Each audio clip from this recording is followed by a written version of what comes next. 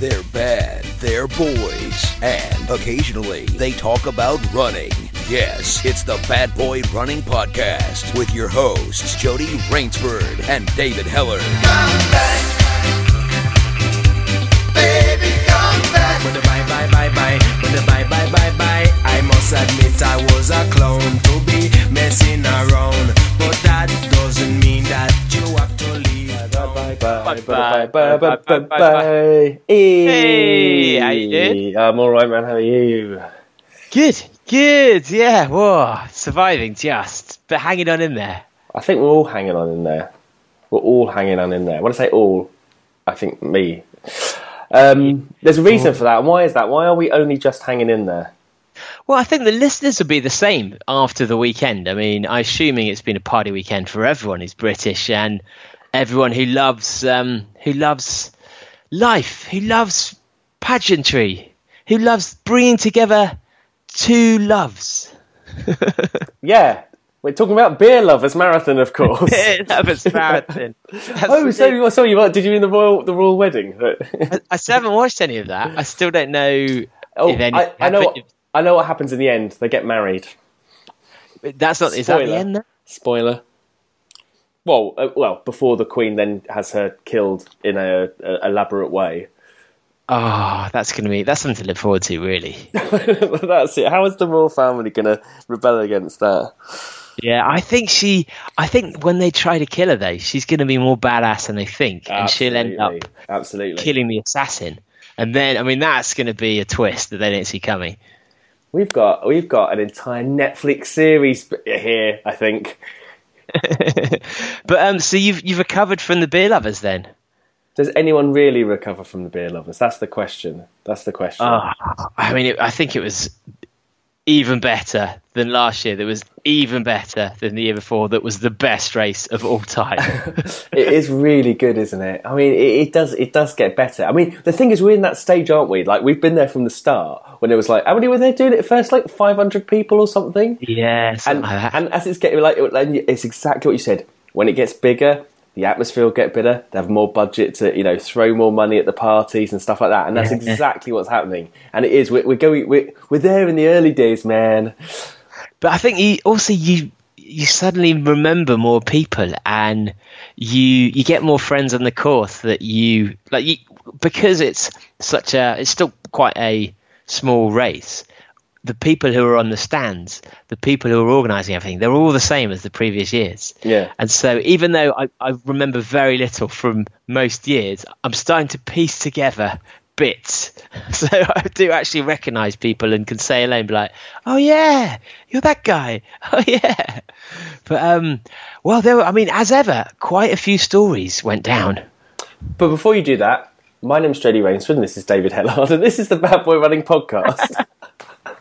I was too excited. It is indeed. It is. We've done that bit. Exactly. That's over. The reason we're so excited is that Beer Lovers Marathon in Liège is the greatest marathon of all time, and we're so enthusiastic about it. It's really important that you combine running and drinking in such a way, and we always take a significant contingent out there. Well, David is responsible for that.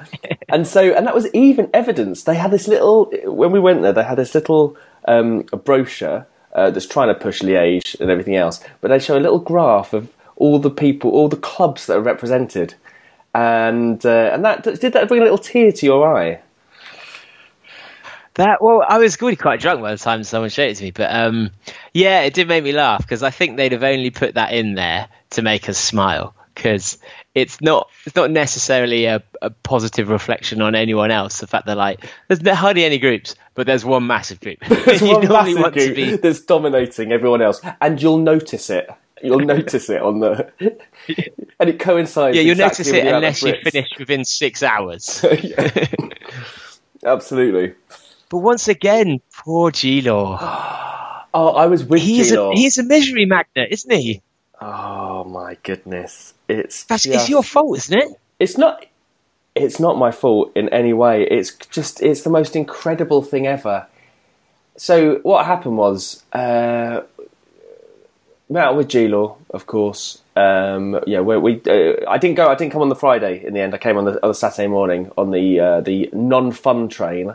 The train, imagine your Eurostar was amazing. The Eurostar we got was so boring. A 65-year-old woman tried to shoplift from the booze car and tried to shoplift a still water, and got caught and then marched back and then refused service. It was that boring. Whoa! I thought Ali Bailey was on our train. Wow, why would you shoplift the water? Well, because she was saying the guy wasn't up for any fun, and he was being a bit of an arsehole actually. And she's like, I was waiting 10 minutes for service. You didn't give me service, so I was taking it.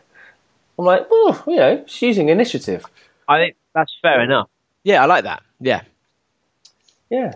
But so tell us about G-Law then. So we got off the train, met up with G-Law and Rebecca, and had a few drinks on the bars outside and everything, and all that. And then when the time was right, headed to get the next train to Liège. So you get when you get Eurostar, you get Eurostar to Brussels and switch over to Liège, and it's a couple of trains from there.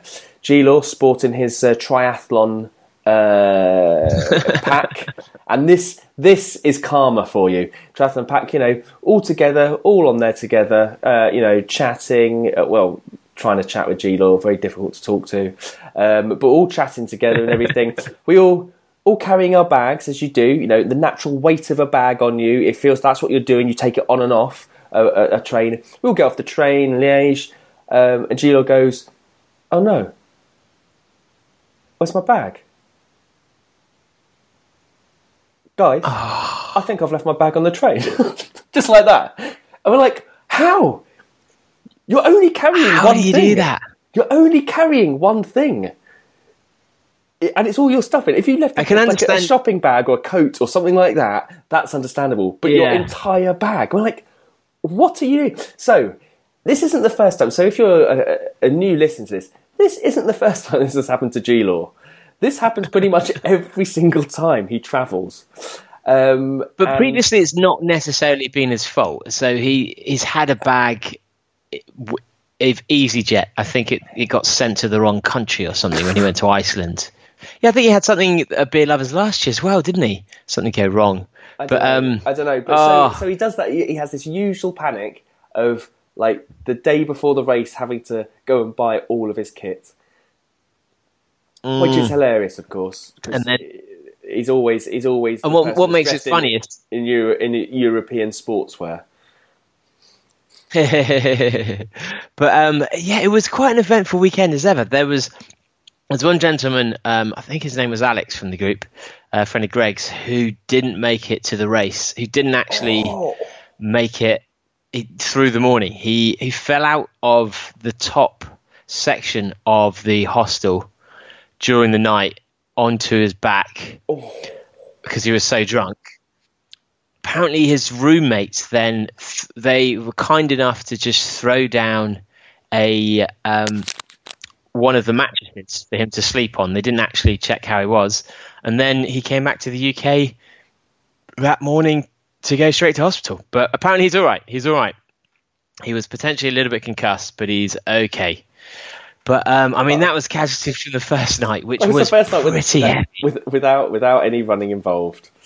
Yeah, and the pasta party was even better this year. I felt it was right in the centre again. They've moved the pasta party to where the beer festival is, so there's no transition from free beer into the beer festival, where we discovered even better hats. Did you see the pink hat, Le Milf, which we ended up with? Le Milf. There's a beer that's just called Tits. Oh yeah, Tits. The Milf, which Yeah. So I ended up with Le Milf, which I was very pleased, being a pro anti-Filipino state terrorist organisation approver. So we got that hat. There was then a hat that because I had Le Milf, Claire obviously wanted her own hat, so I then got this one called Tits. And in the morning I looked at it, and Le Milf you look at and you think, it's Le Milf beer. It's quite fun. They've used quite a provocative phrase to publicise their beer. I don't think Milf was actually. I don't think they realised that was funny. I got the impression of that they didn't realise that was funny. Think it was just yeah, I just think it's just a bad... even better. I mean, that pleases me more if that's the case. But then in the cold light of day in the morning when we looked at the tits hat, it was just the word tits with a drawing of a pair of tits on it. Yeah, I mean... At which point it went from being... Oh, sorry, go ahead. I didn't say anything. Oh, sorry. Yeah, and just a hat with the word tits on it and a picture, at which point you look at it and you go, if I ever wear this, I am going to look like a massive, massive pervert. There's no humour to it. There's no subtlety. It's just a man wearing a hat with the words tits on. So that's crazy. I think I donated that hat to Adam. Crazy European humour. Crazy European. Well, the thing is, in another language, you might be able to get away with it because it might be a little bit more cheeky and risque without being quite as in your face. Next year, we're going to take a load of hats that say nonce on them, and we'll say, yeah, it's just a fun term that you use. We're going to hand them out to people. You're going to have people walking around with the word nonce in it. Because it's a really good British beer, British craft beer. You'll absolutely love it. We can bring bottles of the stuff as well. Bring bottles. Have a little bit of a little bit ripped on each one, but no, we'll move on. But the beer festival was better this year as well. I remember the very first year when we turned up for Beer Lovers, and they had this so-called beer festival. The weather was miserable. This beer festival was the saddest sight you'd ever seen. And, the registration and everything else like that was just... You had to go into, like, a courtyard of a church or something like that, wasn't it? Or town hall or whatever. And it didn't say much, but, yeah, they've absolutely nailed it now. Got it, and it helped the weather was amazing. Yeah, weather's fantastic. And then Beer Lovers Bar again. How they run out of beer every year. They know that it's the Beer Lovers Marathon. They know that it's the beer festival, and they know we're coming. And yet, within about an hour, they've got 3 beers left. Like, how? This is surely this is the biggest day of your year. Yeah, this is what you do. But I thought this year the hero of the event has to go to the local police. They were so cool. In what way? Go on. I always think I love the way that you get right of way over everything, no matter how fast it's moving towards you, everything. But why do you say that?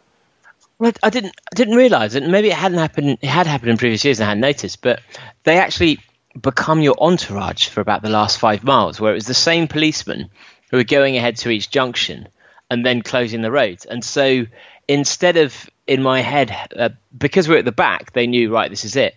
And so we started to get to know them quite well. And there's just this beautiful moment where one of the policemen was kind of backing away from, I think it was someone like Sam Hawes, Leroy, and someone else who were going in for some heavy hugging. And he was kind of backing off, trying to pretend it's funny, but also a little bit panicked. So I ran round, cornered him on the back, on the far side, and then we just gave him this massive hug. And this look at his face of like terror, but also a little bit of delight as well. And they just thought it was brilliant. All the police the whole time were laughing so much. They were so friendly. And while I do think that the British police at things like Pride or events or Glastonbury can be quite friendly and quite fun, not on this level. I mean, these guys, you could see them almost thinking, right, 5 minutes, I'm clocking off, I'm straight in the bar with you guys. They were just great. It's absolutely loved them. I just think the whole thing's great, isn't it? It's all so well done. I mean, like that, the after party as well, when you come in at the end, is just brilliant. But it always feels like you're rushing around. I wish they'd just add another couple of hours onto it. And I always think, we'll get a little bit ahead and then we can relax a bit. And it just never ever works out like that. You always ended up like rushing towards the end. Yeah, definitely took too long to get to halfway probably longer. And you did notice that there were less beer stops this time, I think. Yeah. I think because we knew the course a little bit. Yeah. That you look forward and you almost need emotionally the beers. Yeah. When they're coming, and I think they only took a couple out, but there were points when it was quite far between beers, and so you're running thinking it's all right. We just need to do another half a mile, and there's going to be a beer at this point. And then when you get there, I mean, it's heartbreaking to know because no one's checked the map. No one knows what's coming. Yeah, exactly. Oh, another thing, the one thing I think, I mean, everything was great about it. I think that they had they seem to have a lot more food as well this year. A lot more food, load of stuff, and they really it was quite sort of abundant in each of the places. But some of the music was just not the right type of music. Like that bit where you go, you know what I mean? Like that bit when you get onto the island, which is that halfway mark, isn't it? Oh yeah, yeah. And normally you go there and they have like pumping music on, and it's amazing, and you're all together and stuff like that. They had they had basically the Belgian Bruno laying down some weird jazz tracks or something, and you're just like, what are you doing? I mean, this is completely the wrong music for this. Well, I don't know if the organisers actually get round to different parts of the course to see how people respond to it, because I've just submitted an article for Men's Running, and there aren't any photos from outside of the start, the finish, and maybe 2 other checkpoints when you go up the stairs. Oh, really? And so for them, yeah, because understandably, it's they're small, they're busy, and I don't think they necessarily have a chance to actually see that when we got to the pier last time, there was a massive rave party and it was incredible. Or that when you go to the part in the park, everyone starts dancing, and we had a conga, or previous years we've had wedding dances and stuff. But then again, I don't also know, because there was no music. I don't know if they know that, but then Le Chouf, wasn't it? Le Chouf last time they had all that music. They had an Oompa band or something like that, and it was amazing. And it just didn't have that this time. It was weird. But then part of me isn't sure whether maybe it's intentional. Maybe they don't want to have people hanging around for 25 minutes, just absolutely decimating the beer of one section too early on. Maybe it's a strategy. You never know. I don't know. But the section, the second beer where you get to the top, where the 9% beer for cyclists is, that band were incredible. Who played "I Like to Move It, Move It"? Oh yeah. on brass, and that was just amazing. I've forgotten about the Mad Stuntman. He for me is up there with Pato Banton, possibly even higher as one of the absolute kings. Well, the thing is, Pato has never sold out. He didn't allow his music to be used by an animated lemur like the Mad Stuntman. Pato only allows his music to be licensed by the very finest. I want to say licensed. Compare the meerkat. What? To compare the meerkat, use "I Like to Move It, Move It." No, it's in Madagascar. King Julius. Oh, I've not seen it. Oh my god! Kids. There's kids that know that music and think it's basically a king meerkat, king lemur, basically invented that song. They don't think it's anything to do with Mad Stuntman.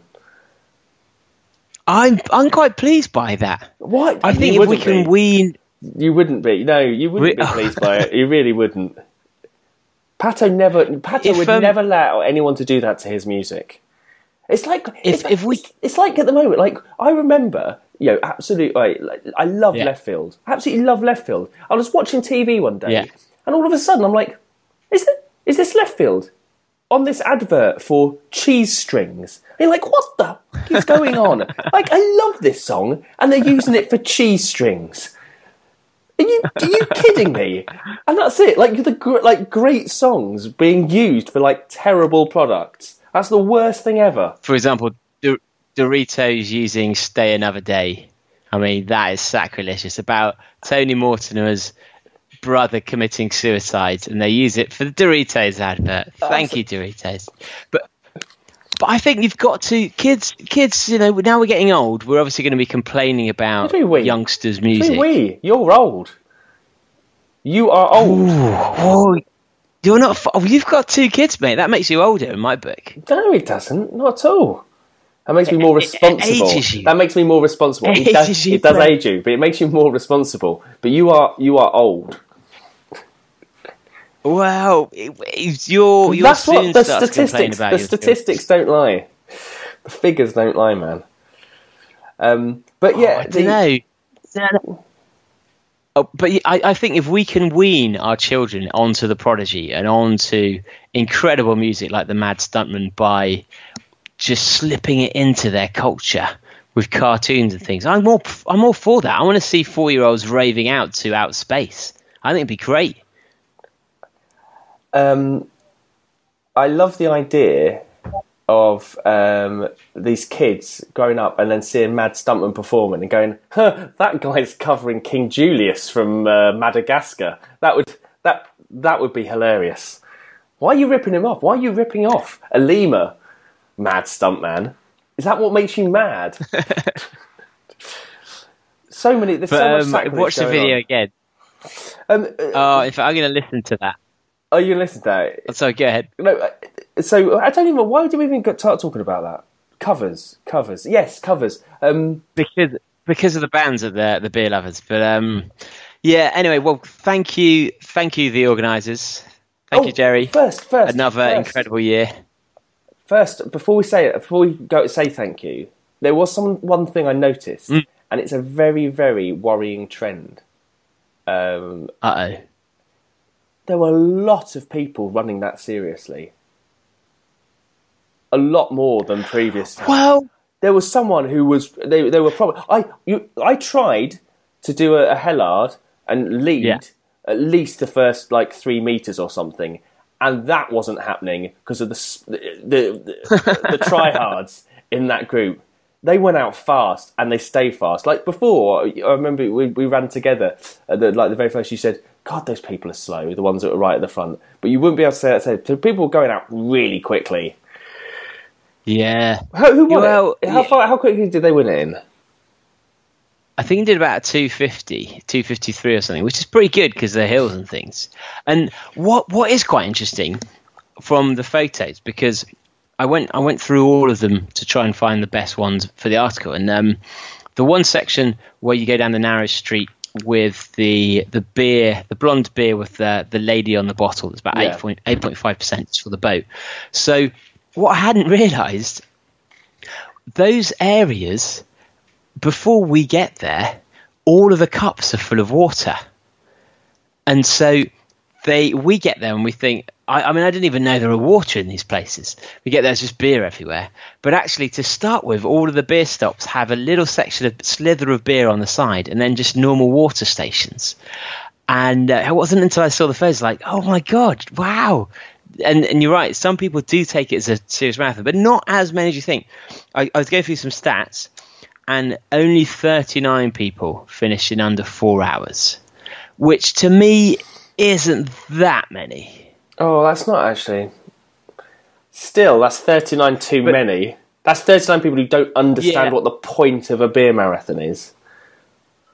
Yeah, absolutely. And I think you should only open up the finish line after 5.5 hours. After 6 hours 29. That's what it should be. Yeah. Yeah, indeed. But I always think with some events, and in fact nearly all events, that if you do it every year, it kind of takes the sheen off them a little bit because it's too fresh in the memory, and it becomes more of a routine than the genuine excitement event. The great thing about the beer lovers is you only remember about 30% of it every year. So every year you've still got 2/3 to try and remember, and it's changed again anyway. So actually you're only going to know about 15% of what's happening from the last year anyway. Well, the thing is, it's so easy. It's like it could not be an easier marathon to participate in. To go to, it's cheap. To go from London to Liège, really, really easy. To stay there's easy. Well, if you book it through you, with the a hostel and everything. But it's like, it's relatively cheap and everything. But just to do the registration is in the same place where it starts. It's all centered around the center of the town, so that you've got all the beer, you've got all the food there, everything's there. So you can just wander out there, and you're bound to see other people there. You're bound to have groups of people there just congregated. And it's the easiest thing, which sounds as though so many things. But if you compare that to Madoc and how difficult they make it to participate in that race. It's a testament to the choice of Liège as the place to do it, and the way it's organised. So I keep calling Gerard Patrick, and I don't know why. I don't know why. I kept saying, for the marathon to start. Yeah, exactly. I know. I keep saying it. I say, "Oh, Patrick, this is a great one." It goes on. There's Gerard. I'm like, that's what I said, wasn't it? But amazing. Another amazing race. But we've had some. So Caroline, who came and joined us for the beer lovers, she then went off with a group of do-badders to Sierra Leone Marathon. Have you heard her story? No, I've not. It's a goodie. So go on. As we all know from if you haven't listened to Jodie and I talk about when we first met, which was during the Sierra Leone Marathon, where about 80% of the people got robbed blind at some point in the trip. So Caroline posted on Facebook. She said, "When you hide £100 in a pair of shoes, forget and donate them to a local Sierra guy who wants to run the marathon. You just try to justify yourself. It's okay. It's gone to a worthy cause. Until the guy later tries to pimp out his sister to your friend. A tragic comedy of errors." You're like, wow, that does sum up everything about the Sierra Leone Marathon, the amazingness of it, the stories that come out of it, the tragedy, the poverty. Yeah, that's amazing. Interesting. Fair play, Caroline. Fair play. I can't believe she didn't ask for the money back, to be fair, but I don't know what you do, really. Circumstance like that. No, I don't either. Yeah, I think British politeness would probably stop you from... yeah. But we've also we have a do-badder in the group who has asked a very, very unusual question. Oh, go on. What's the question? So, firstly, welcome do-badders to the group. We've had a lot of do-badders joining the Facebook group recently. We've had loads. Loads. Yeah, it's great to have you. And we've had a load joining the Park Run Winners group as well. Yes, that is partly my doing, I have to say. We can talk about that in a sec. But firstly, Mike Taylor, welcome to the group, Mike. He messaged to say, "Am I strange? Is there anyone else who likes running, does the odd ultra, but doesn't drink?" I think he doesn't realise that Bad Boy Running is not exclusively, but fairly heavily focused on people that like to get to burn the candle at both ends. And I think he's just kind of come in the group and like, wow, what is this? I didn't realise runners were so obsessed with boozing. So I think he's now got the opinion that runners our group is fairly indicative of all runners, which I don't think could be further from the truth. But I admire the man for lasting so long in the group without going for a drink. Oh, absolutely. I think some of the conversations that are being had, some of the conversations that people are still talking about the Monarch's Way, I mean, that should be enough to drive you to drink in and of itself. Oh, God, I can't believe it's all... Yeah, it's almost like a bad dream that's on repeat. But it is. It's not going to a bad dream that lasts for 2 weeks. 2 weeks. Who can believe it? Who can believe it? But yeah, that's it. I mean, congratulations to that dude... whoever he was. Oriel. The other one. Oriel. So we're talking about the Monarch's Way Ultra. We're talking about the Monarch's Way Ultra. So if you've not... you just type Monarch's Way Ultra, just search for Monarch's Way in the group, and you're just going to get more words than you will ever want to read on the subject of it.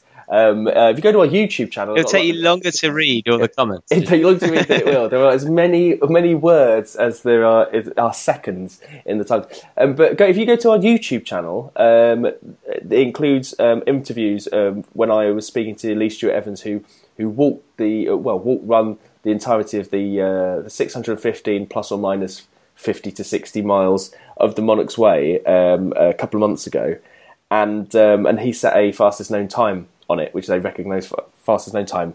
The Monarch's Way Ultra, which Lee's timing was in no way designed to circumvent or undermine the running of this Monarch's Way Ultra event. It's an event set out by a company, and they have to do it within 14 days. And it's true.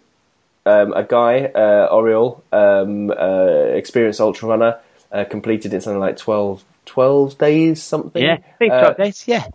And a couple of other people completed it within the 14 days. It wasn't quite the route as laid down by the Monarch's Way Association, so they can't claim fastest known times or anything.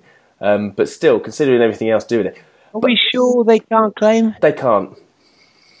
Not at all. Okay. Because they didn't have they've not done the full route. Will they try and claim? Do you think, or? Well, they can't because they've not done the full route. Okay. Yeah. But the what was I going to say then?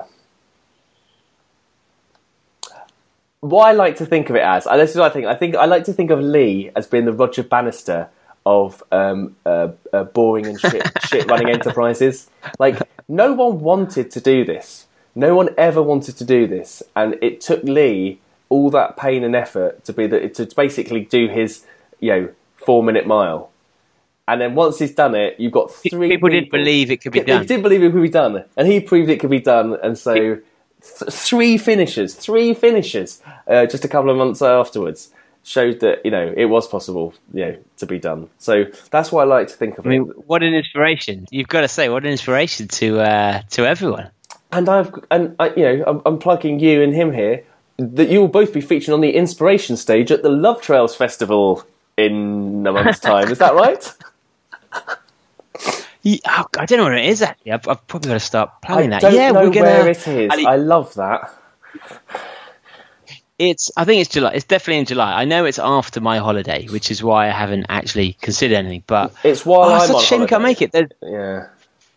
That's why, I mean, there's going to be a lot of do-badders there, speaking, a lot of them as well, or people who've been on the show, people like Danny Bent, going to be talking. In fact, that's all I can think of off the top of my head. But there's going to be, it's a weekend of running and drinking, and then lots of talks, chats, things on those lines. So Lee's giving a talk about Monarch's Way, which I can't wait for, and it's going to be amazing. We're going to be doing a live do-badder, Bad Boy Running podcast, and then I'm going to be presenting one talk about international marathons, but then one talk about how to put on your own race, which could be quite interesting. Amazing. Yeah. Amazing. Could end up with some quite dramatically unsuitable race ideas coming out of that. They've only got about 50 places left, though. I think it's going to sell out quite soon, and the hash are going. There's Project Awesome, Midnight Runners. It's one of those events where I think if you go to it, you'll end up knowing far more people than you expected who've gone along as well. Yeah. But it sounds like it should be really good. I think and it's pretty good price as well, thankfully. So, but talking about Lee Stewart and Monarch's Way and ultras, we can segue into our next guest. She is she's the clinical and performance dietitian of the 24-hour team, the British 24-hour team, and we wanted to get her on because she was recommended to me because Mike Stocks, who friend of mine running Conways with me in a couple of weeks, he's recommended her. She works with Robbie Britton, and hopefully we can then segue into the rest of my introduction because I can't remember what it is. So, do-badders, we've got an absolute treat for you now. We've had Rennie recommended to us by one of my personal rivals, but from the Heathside Running Club Massive, but also she consults and advises Robbie Britton, who is obviously a huge friend of the show. So we wanted to get Rennie on. It's Rennie McGregor, if you want to buy her books, if you want to follow her on her blog, all those things, for many, many reasons. First one is she is the nutritionist dietitian for the GB 24-hour team. She also has a lot of experience on nutrition relating specifically to day-to-day nutrition based on your training, which is a new concept to me, something I hadn't heard before. We've just been talking now about eating disorders in sport, which is another area which just hadn't occurred to me for running and for endurance sports, because I just thought nutrition's such a key part of it that people would be always fueling. And Jodie doesn't know this, but Renee also consults with a major cycling team. So with Jodie, obviously, to test for cyclists. So, but welcome to the podcast, Renee. Hey! Thanks for having me, guys. Thank you for having me. My pleasure. I'm so excited about. I mean, it's quite rare we get 4 really, really interesting topics. It's going to take about 3 months to record this, but as usual, that's like a normal episode, isn't it? But I mean, where to begin? Do you want to tell us about your background and how you got into, or how you became an expert? Really, how you found yourself into all these different roles and all this different experience? Oh, that's a good question. I don't know if I would ever still put myself in the description of an expert, because I think you can always learn more personally. But I suppose I started off with a biochemistry degree. And I love biochemistry. I love understanding how the body works. But I kind of got to the point where I was like, yeah, I don't want to be in a lab for the rest of my life. It's just not who I am. So I then moved on to looking into doing a dietetics degree, which kind of made sense at the time. But I think once I became a clinical dietitian, while I enjoyed it, it wasn't quite what I'd expected. It wasn't quite what I wanted. I mean, I got a huge amount of experience doing it. I did it for 3 years and worked in many, many big teaching hospitals with lots of different very interesting clinical conditions like cystic fibrosis and eating disorders and gastroenterology. Like, I got a really good base for nutrition. I don't think you can ever beat that, to be fair. And I suppose I've always been a runner. I've always been really sporty and kind of thought, you know what? That's my area. That's what I know I'm going to be good at, because I'm interested in it. It's the biochemistry, the physiology. So I went on to do a postgrad in applied sports nutrition, and kind of from that, really, my first role was with the rhythmic gymnastics team that went into London 2012. So kind of straight in there in the deep end, which was quite entertaining. But the reason I got the job was because of my clinical background, because, again, it was a sport which needed to be managed really well from a clinical point of view, from an aesthetic point of view, from a nutrition point of view. And we really needed to manage these youngsters so that we didn't create any long-term health problems. So that was brilliant. I mean, it was probably such an amazing experience. And I still work with Scottish Gymnastics now. So that was rhythmic, and that was the GB team. But I now work with Scottish Gymnastics across actually most of their disciplines. So just been with them when they went out to the Commonwealth in Australia. I didn't go to the Commonwealth, but I was working right all the way up with them, and then was on standby if needed. So that's kind of, I suppose, how I got into sport. And then I don't know what happens. I don't know how it all happens. I think I just love my job. And I think that's what people say. I love my job. I love working with people. I'm really interested in working with people. I like seeing people get their outcome. I'm constantly learning myself. I don't think you ever get to the point where you can go, right, that's it now. I'm the expert in this field, because science is always evolving, and there are so many there's so many questions we still don't know, and there are so many things that you go back and you read the research and you sort of think, yeah, but is that really reliable enough? And so I think you have to kind of, as you go through your work life and your career, I've got to the point where I use a lot of knowledge from a scientific point of view. I use a lot of my experience, because working with athletes, you start to understand how people are going to respond to your input or different inputs and interventions that are going to work. But also there is an element of gut, like you have to use your gut instinct a little bit.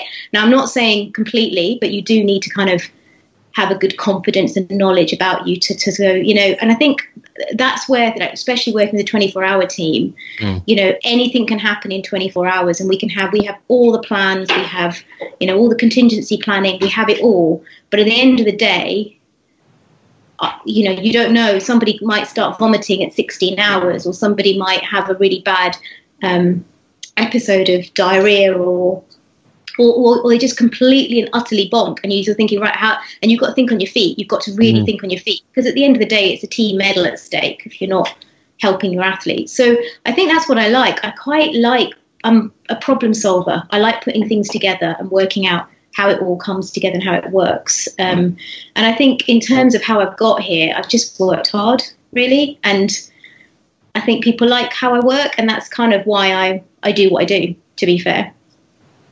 So when you've mentioned about the 24-hour team and the nutrition and having to change hour by hour almost, I think ultra running is quite unique in that the wisdom, the perceived wisdom, is completely contradicting, depending who you speak to, and everyone's an expert. They haven't actually done that many tests in lots of things. With your knowledge and experience, when you think of the individuals in the team, how different is the nutrition for each of them? Very, very different, because we've got 9, 11 athletes, all with different genetic backgrounds, all with different training age in terms of how long they've been doing 24 hours for. You've got males and females, so you've got all the kind of hormonal aspects of that. And everybody's body responds differently. So you do have people that are more efficient naturally at using fat for fuel, and you have others that their body composition means that they rely on carbs, and no matter what amount of training you do, they will still rely on carbohydrate. And then you've also got the fact that some of them might not train in the way that you need them to train. And what I say by that is that they don't necessarily train with practicing their race day nutrition, which is really difficult to do in 24 hours, because you don't go out and practice for 24 hours. You do smaller chunks. And so we can test 6 hours, we can test 12 hours. But leading into a major championships, like we're going out to Romania in 4 weeks, we can't ask them to do that because it's knackering. So you're going a lot by feel. And I think it's been interesting because I've only been part of the team for 2 years. So I went out to Belfast with them last year for the Worlds, and also I'm going out to Romania this year for the Europeans. And last year was a real test for me. Like, I'd never been in that environment before. It was a test just staying awake for myself, let alone, trying to help them run round. I was like 2:00 in the morning. I was really struggling. I cannot tell you. This year they said they're all going to throw jelly babies at me. I was like, okay, great. That's going to really help. I don't think I need like triple shot coffee or something. But it was a really good learning curve, because you're actually getting to know the athletes. And we've got some athletes that are coming back this year. They're still part of the team and they're coming back. And so I feel more confident with them. And I think equally they feel more confident with me, because they now know me and they understand what we're trying to achieve. And so we've been talking quite a lot about contingency planning, best race plans, perhaps not the best race day plans, and then an absolute awful day plan. And then in the back of my head, I've got actually, we're going to Romania. It could be about 40 degrees. Need to think about salt, need to think about hydration, need to think about nausea. So in my head, I've got my checklist and what I'm going to take out to support the team as well, because I know that potentially that these are all the different situations and scenarios that could happen. So I think what makes you a good practitioner is, and I guess I've been fortunate, I've gone to some really major events, and I've done loads of international events with the teams I've worked with in the past. I went to the Rio Paralympics with GB wheelchair fencing and GB wheelchair basketball. I've done the Worlds with GB fencing. So I've been really lucky in that I've had these experiences, which then makes you a little bit more savvy about what could go wrong, what things to expect. And so sometimes as an athlete, it's very difficult to imagine what it would be like. But obviously as a practitioner who's been out there and experienced it, you can say, you know what, when we went to Rio, this happened. So let's think about what this could look like. Or when we went to, Rome, this is what happened, and then the bus didn't turn up. So how are we going to cope with that? So it's not just about nutrition. I mean, this year going into the Europeans, I'm actually going in as the women's team lead. So I'm women's team lead, so I'm part of the team management. Robbie's men's team lead, and then we've got John Paris, who's our overall team manager. So we've got a really good team management going forwards, of which two of them have obviously done 24 hours before. I'm the only one who doesn't run that ridiculous distance. So I think they're all nuts, personally, but I love them all for doing it. But I do think they're all nuts. But yeah, so I guess that's the thing. There's no one size fits all, and it's also about likes and dislikes. You know, like recently we had a call yesterday, and it was like, you know, somebody wants Lucozade, another person wants soya milk, another person, and so it's kind of making sure we can get all this, we can get everything. Like, thankfully, Robbie's got a good contact out in Romania, so we've been able to sort of go, can you buy this at the supermarket? Can you buy this at the supermarket? And what we can't buy, we'll take it with us. So it's quite a lot of planning. And for me, the next 4 weeks are really critical because I've got everybody's nutrition race plan, which I'm now going through with a fine-tooth comb and just going back to them and saying, are you sure you want this at this point? Do you remember last year this was what happened? Or are you sure this is what you're going to be able to stomach at 17 hours in or whatever? So it's a challenge. It's that kind of challenge back, that check and challenge, which is such an important part of being a cohesive team. But equally, I trust them. I mean, they are the experts in themselves, and you have to kind of go with, if they turn around to you and say, Renee, I know that I'm just going to want Coke for the last 6 hours, then fine. You have Coke, but I just make sure they get enough Coke to hit the numbers that they need to hit.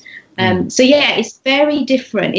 Everybody's body is so different. And I guess even just working with ultra runners, and I've worked with a big range of ultra runners and also then a big range of endurance runners, just kind of doing marathon level, they're all different. I can't say, like, here's a plan for you and then you can have the same plan, because everybody's body is so different. And I think that's what's critical, is understanding that. And the only way you get to know how somebody responds is working with them quite closely and getting that feedback off them.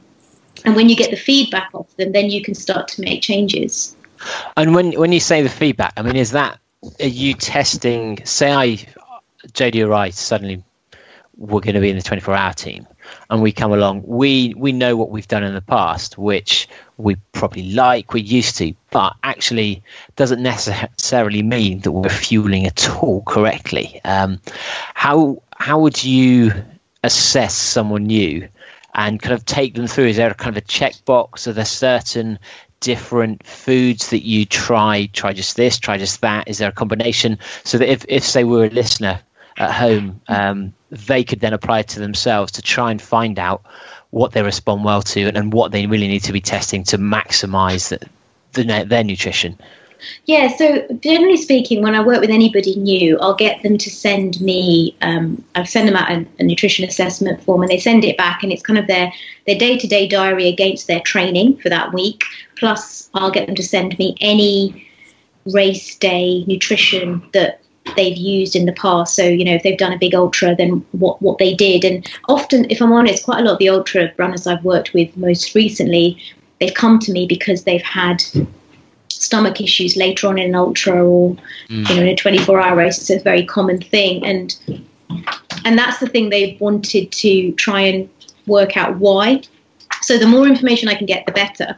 Then I'll first look at I'll look at the build up to the race and try and find out if there was anything in that build up that maybe have caused a stomach issue, or is it actually just the fact that they've tried to overconsume in a race because they've gone, right, well, I know I need to keep eating in a race, but they've not practiced that, because you have to train your gut. You can't expect to be able to manage a load of food in your stomach on race day if you don't practice with it. What's one of the, and I'm going to probably get a bit ranty now, but it's one of my biggest issues with people who do low carb, high fat, because they do low carb, high fat, but then they go into a race and they eat carbs, and then they blame it on the carbs for not working. Well, actually, you've completely detrained your gut to absorb carbs, so you can't then expect to take it and for it to work. That doesn't work.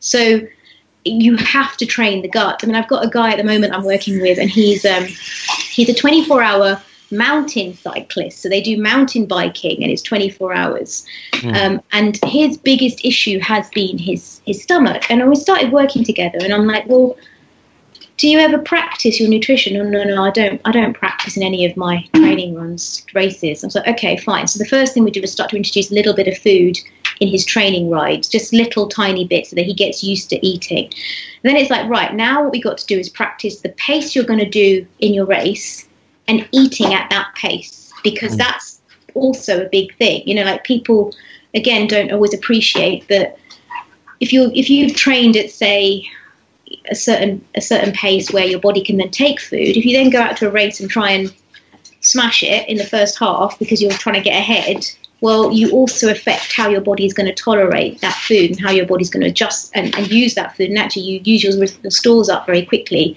because your body's got used to working on that amount of energy that's going in.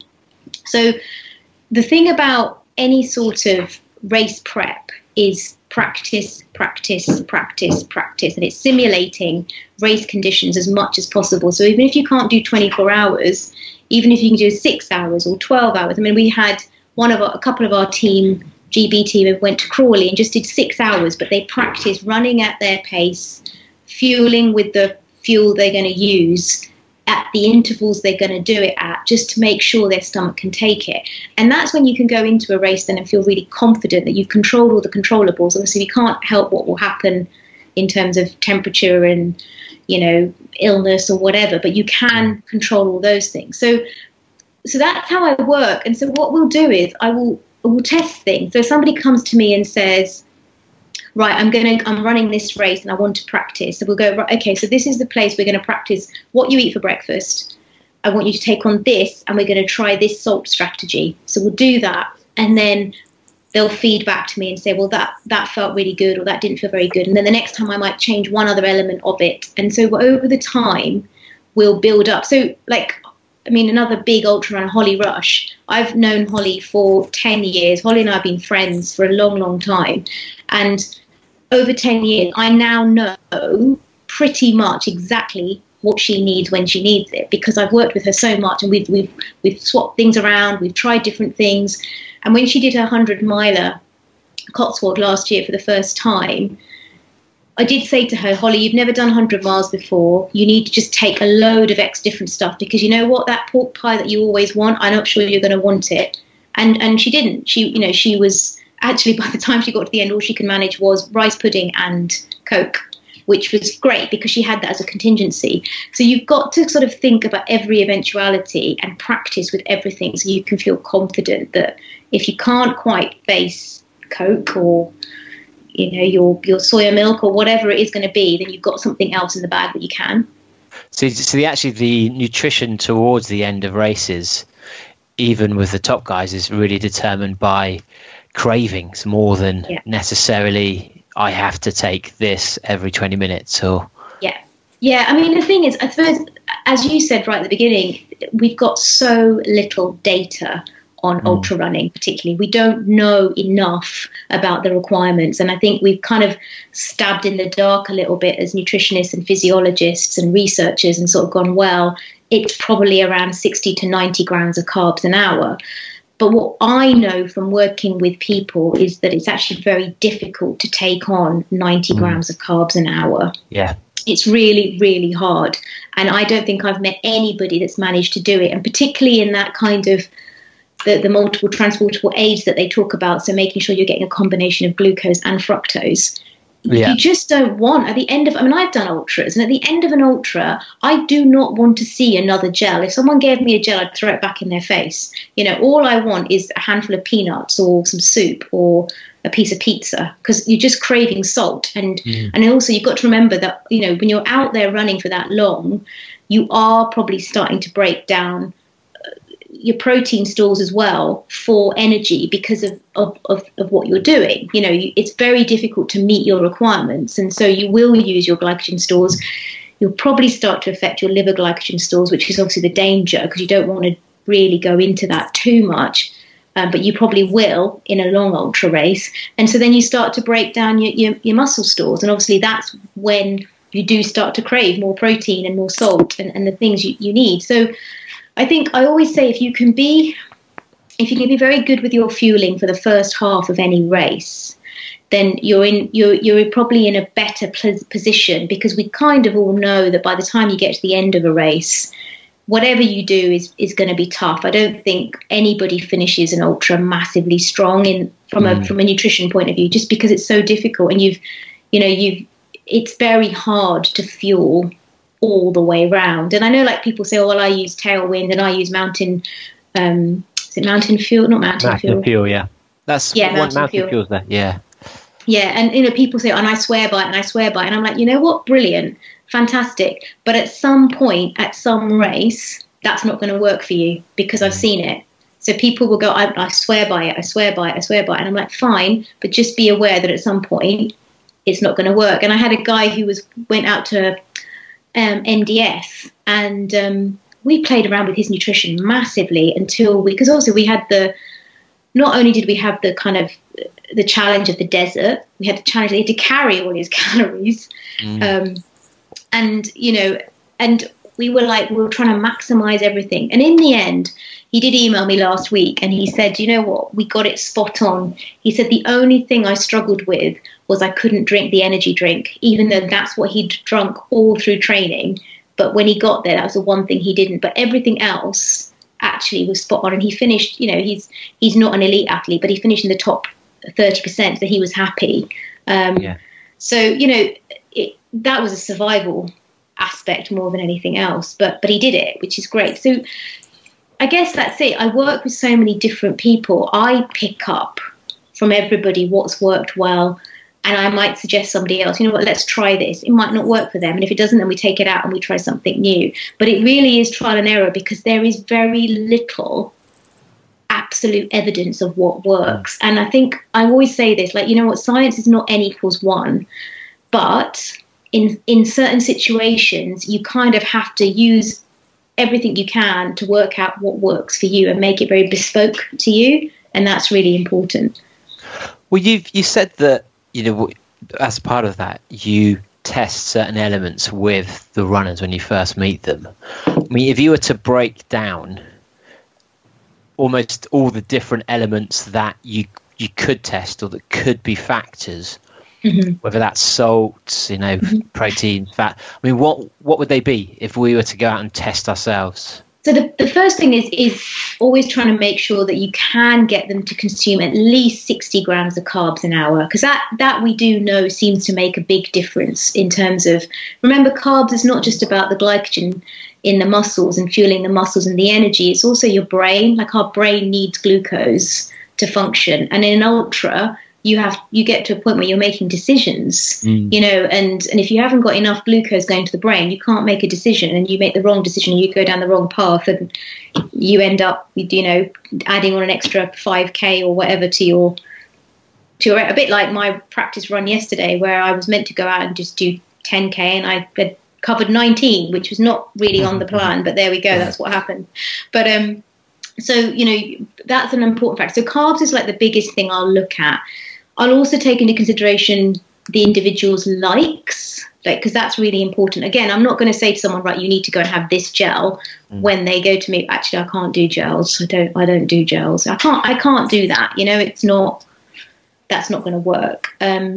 So it's looking at the types of fueling and also the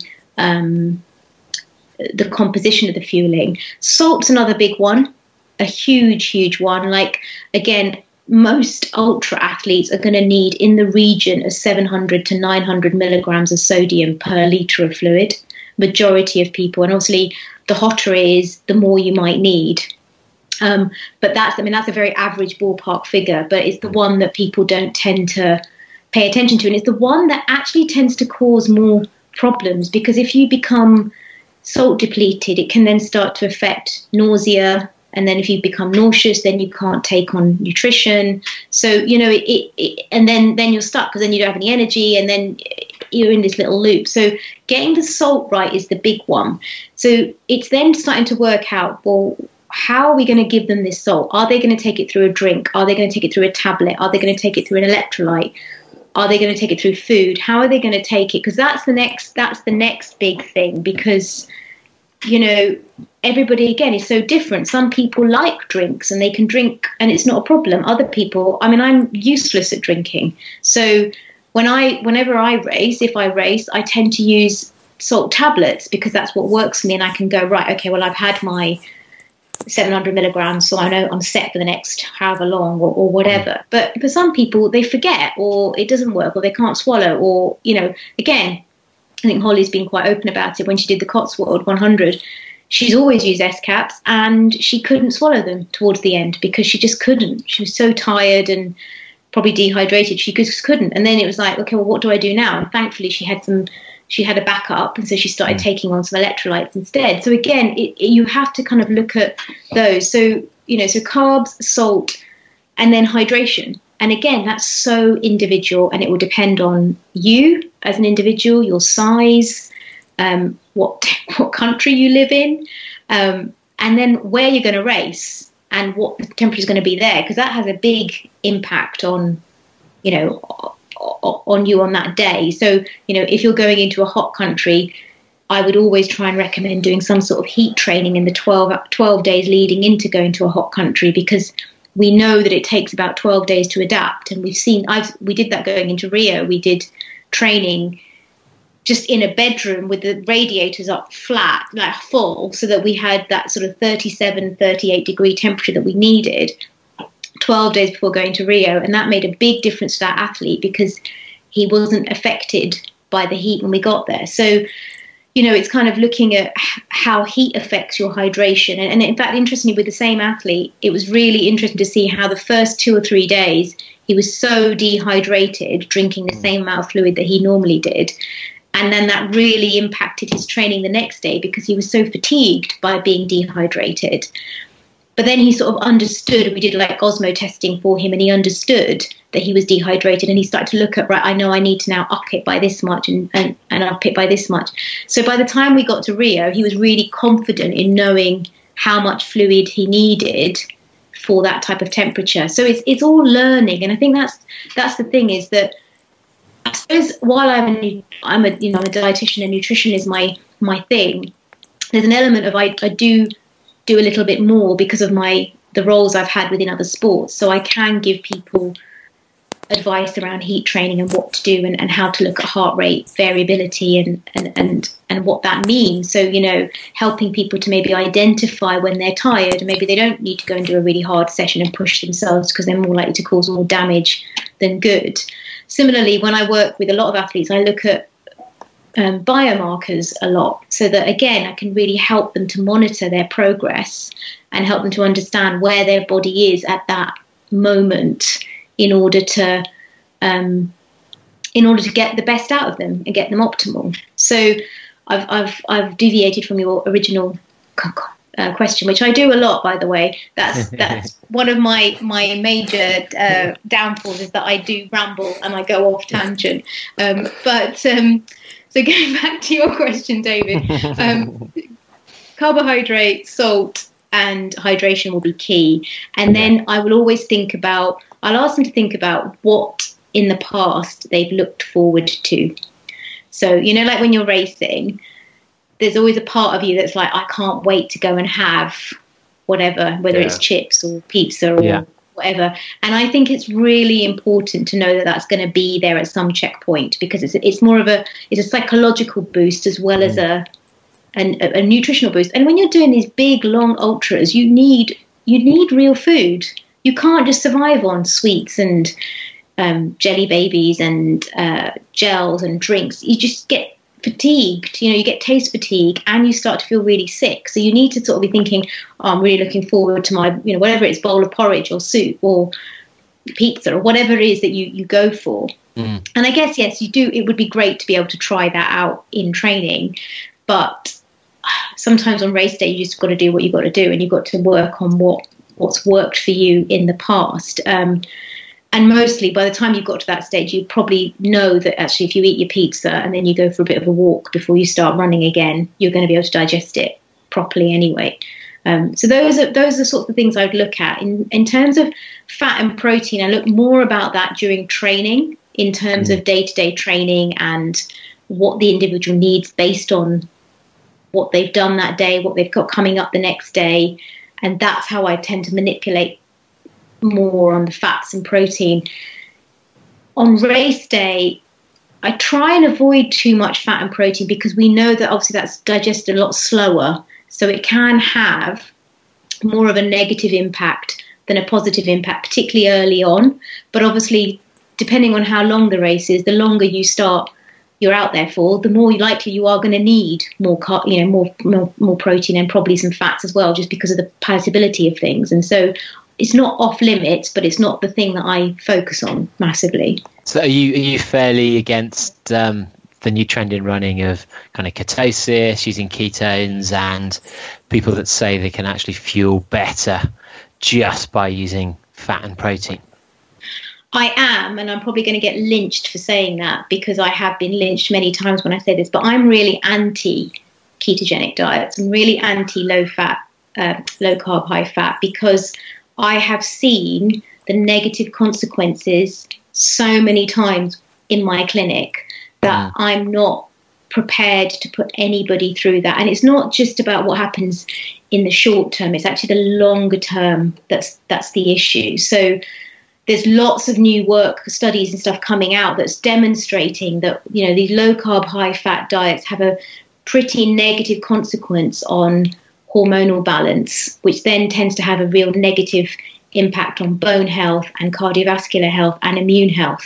So from my point of view, if you want to be in the long game for ultra running, then you don't want to be doing low carb, high fat. There's too many risks. And I know I've had so many people saying to me, she doesn't know what she's talking about. And she, you know, has she ever tried it and all this kind of stuff. And yes, some people probably are slightly more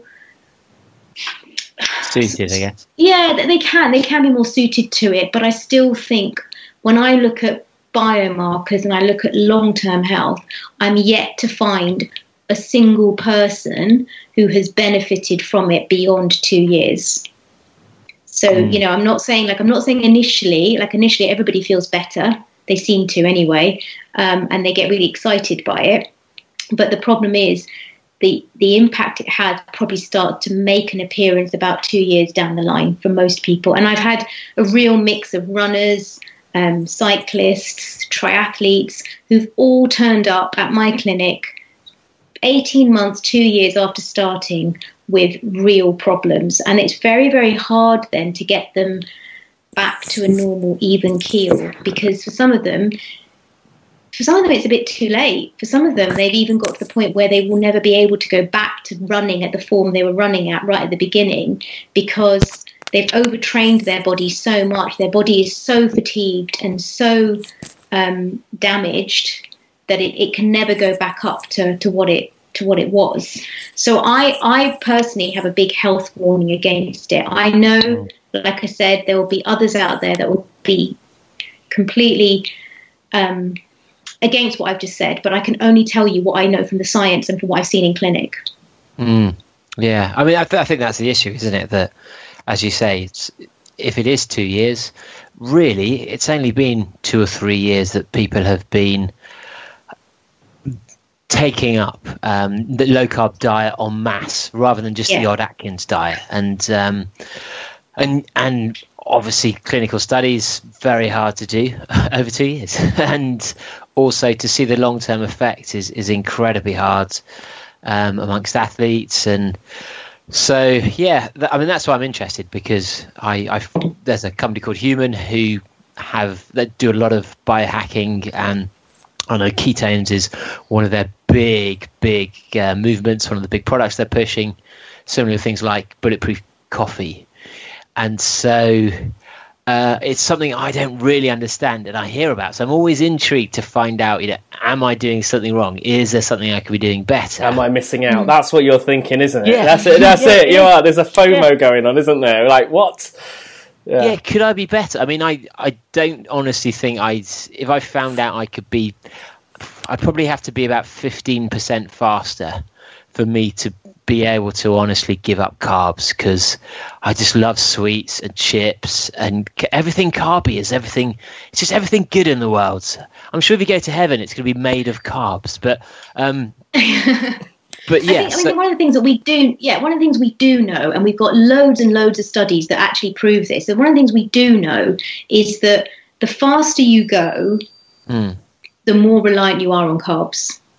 So if you want optimal performance, then you do need carbohydrate, and that is a fact. Like we've done. I mean, there's the big bods in this area, Louise Burke and John Hawley. I mean, I know for years and years and years they were trying. They were actually desperately trying to prove that high fat, low carb would be best for high performance, but they've not been able to prove it. They did like 15 years of study, and they still couldn't prove it because it's not possible. You can't change physiology. So you might find that people feel they can go for longer being on a high-fat diet because they're not reliant on carbohydrates. So you don't have these dips that we often see when we eat carbohydrate, but they can't go fast. So if you just want a steady state run, then yeah, by all means, you can be high-fat. But if you want to do well, if you want to run fast, you're not going to be able to do that on a high fat diet. You're just not. And that's the thing that, I mean, when I work with individuals, we'll do what I call my periodized approach, which is, very much that there are certain runs that I will suggest they do in a fasted state or in a carb depleted state, so that actually they do learn to comfortably use more fat for fuel. But ultimately, they also need to get their bodies to be more comfortable with using carbs for fuel efficiently too, because if you do too much high fat, you're not efficient at using carbs for fuel either, and that's what you really need in a race day situation. So, I mean, I think is the 24-hour, because I was wondering actually whether the speed, say Robbie Britton, he probably does 8-minute miles, 9-minute miles average for 24 hours. Yeah, and so it's even at that speed. Is that still, because that is obviously very slow for Robbie, but is that still too quick to be performing at your optimal speed, optimal ability, if you're not using carbs? So I think this is where people get really confused, because they've got this into this head that if you run at one speed, you're only going to burn fat, and if you run at another speed, you're only going to burn carbohydrate, and that's not how the human body works. So the human body will continually be burning carbs and fat the whole day, whether we're running or whether we're sitting on our chairs, because that's what the body does. And if there's a bit more carbohydrate available in the system because you just had your lunch and you've had a sandwich, then it will burn a higher percentage of carbs. And if you haven't eaten for several hours and it's run out, then it will burn a bit more fat. So when you're running like Robbie runs at, say, that pace, he will be burning percentages of carbs and fat. So while he could continue to maintain that pace, he wouldn't, even on that pace, he still needs that little bit of carbohydrate to fuel that pace. So it's not just a case of if you run at this speed, you're only using fat so that you can definitely manage on fat. You probably will find you will slow even at that pace if you don't keep the carbohydrate up. And as I said earlier, the biggest part is the brain. I mean, the other area that I work in terms of eating disorders, I mean, I see the extreme cases of people that are literally starving, and their brain has been starved and they haven't eaten properly for how many months or even years in some cases. And the brain has become hugely affected by that, massively affected. And so what happens is, like, the brain needs 120 to 130 grams of glucose a day to function properly. When you go into starvation, when you've used all your glycogen stores up and there's no carbohydrate available, then you start to use ketone bodies, but it's not as efficient as glucose. And so it slows everything else down. And so it starts to send different messages to the body. And I think that's the thing. I mean, I know there's always going to be people who are looking at trying to improve the next big thing and like using ketones for for fuel, so you don't use carbohydrate and you can spare your carbohydrate. But it's not as efficient at the end of the day. It just isn't as efficient. And from a brain point of view, I think it's quite dangerous. Yeah, I mean, it's something I didn't even know about, actually. The brain needed glycogen, which it's such a good excuse if you're at school. You're eating sweets. So you're like, well, I'm trying to be good in class. Give me more refreshers. But and so you mentioned earlier about there are some runs where you say to the team, go out and do these runs, depleted runs. Yeah. Is that just the kind of the Sunday long run, or are there other ones in the week you try and do that for? Yeah, I mean, anything that's very slow and recovery like, I would always suggest you can do that. It depends on what's coming next, though, David. Like, so for example, you know, if they've got a race at the weekend, then I probably wouldn't encourage them to do many runs that week, because you don't want to deplete your carb stores, your glycogen stores too much, and you kind of just want to keep on top of it. But if they're just in training, then there's no reason why you can't do a slow, steady pace. You know, on just on what you ate last night, or in a fasted state. And you will obviously end up using more fat for fuel, because especially if you're out for a couple of hours, then you will use up all your muscle glycogen stores will be used up. Your liver glycogen stores won't be, but your muscle glycogen stores will be used up. And so, you will start to benefit from using a higher percentage of fat for fuel. But like I said, the body's not, it's not as absolute as that. Like, I think people got this whole fat adaptation thing a little bit confused, and what it means. And also, I think a lot of people associate low carb, high fat with losing weight and being a better way to lose weight. And actually, that major big study that came out just a few months ago that showed that actually, whether you're doing low carb, high fat, or low fat, high carb, you actually, as long as the calories are kind of the same, there seems to be the same outcome for everybody in terms of weight loss. It's just some people prefer to use high fat because I think it makes them feel a bit fuller for longer. Whereas other people prefer to use carbohydrate. And I think that in itself is a really good indicator of the fact that the human population is so varied that you are going to have variations of what people can do and what they can cope with and what's sustainable. And I think that's the bit that's important, is that whatever diet you choose, the way I look at it is you choose something that's sustainable, that you know is not going to have any major long-term effects on your health, and actually is something that's enjoyable. I would always say to somebody, don't ever do something that you don't want to do because you feel you have to. I mean, I was talking to a new client this morning, and we were going through his food diary, and I said, well, why are you drinking this kale and spinach shake every day? What's that all about? And he said, well, I read somewhere that it's really good for detoxing the liver.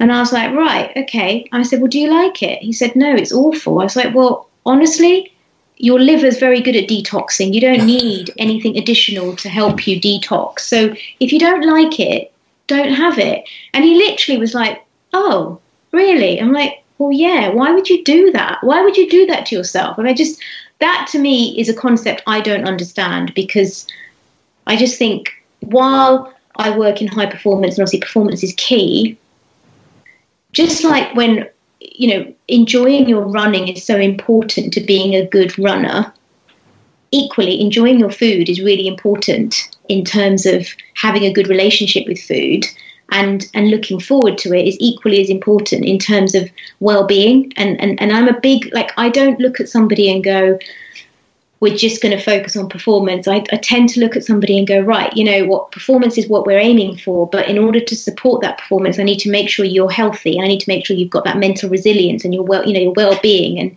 And I think there's loads of levels of that in terms of how you do that and how you support your athlete. It's more than just here's your nutrition plan and off you go. It's giving them confidence, and it's giving them strategies, and it's helping them to understand that food is so much more than just fuel as well. So I think there's so much information. You said right at the beginning, everybody's an expert. Well, yeah, everybody has an opinion about food because we all eat it. But that doesn't mean that what works for one person is going to work for another. And I think what makes you a good practitioner is also being really open and flexible. Again, there are practitioners out there who've done PhDs in certain topics, and then that's their one topic that they want to put on everybody. And it's like, yeah, but you can't, because the population is so different. You've got to be more flexible. And I suppose I react to the individual. I suppose that's what I think people like, is that I'm kind of I never say to them, I always say to my clients, you know what, you need to talk to me, you need to keep the lines of communication open, and you need to give me feedback. Because if you're not comfortable with something, or something's not working for you that I've put in place, if you don't tell me, I can't change it for you. I can't help you, and I can't learn about you. And that to me is so important. And I don't think there are many practitioners that will say, please tell me if I'm doing a shit job. But I will. Like, I put my hands up. I'm completely happy for people to tell me, go, really, that's not working for me. And that's how you get to know somebody, because otherwise you can't. When you first get all these nutritional assessments, when you first start working with someone, is it more often than not, are you going, oh God, they've got it completely wrong? Or because like David said, everyone's an expert, or you think, or do people generally sort of know their stuff? Is there how sort of sophisticated are people generally about getting their nutrition right? Are people way off, or is everyone sort of generally getting it right, or are there some just massive surprises in there? It's a mixed bag, to be fair.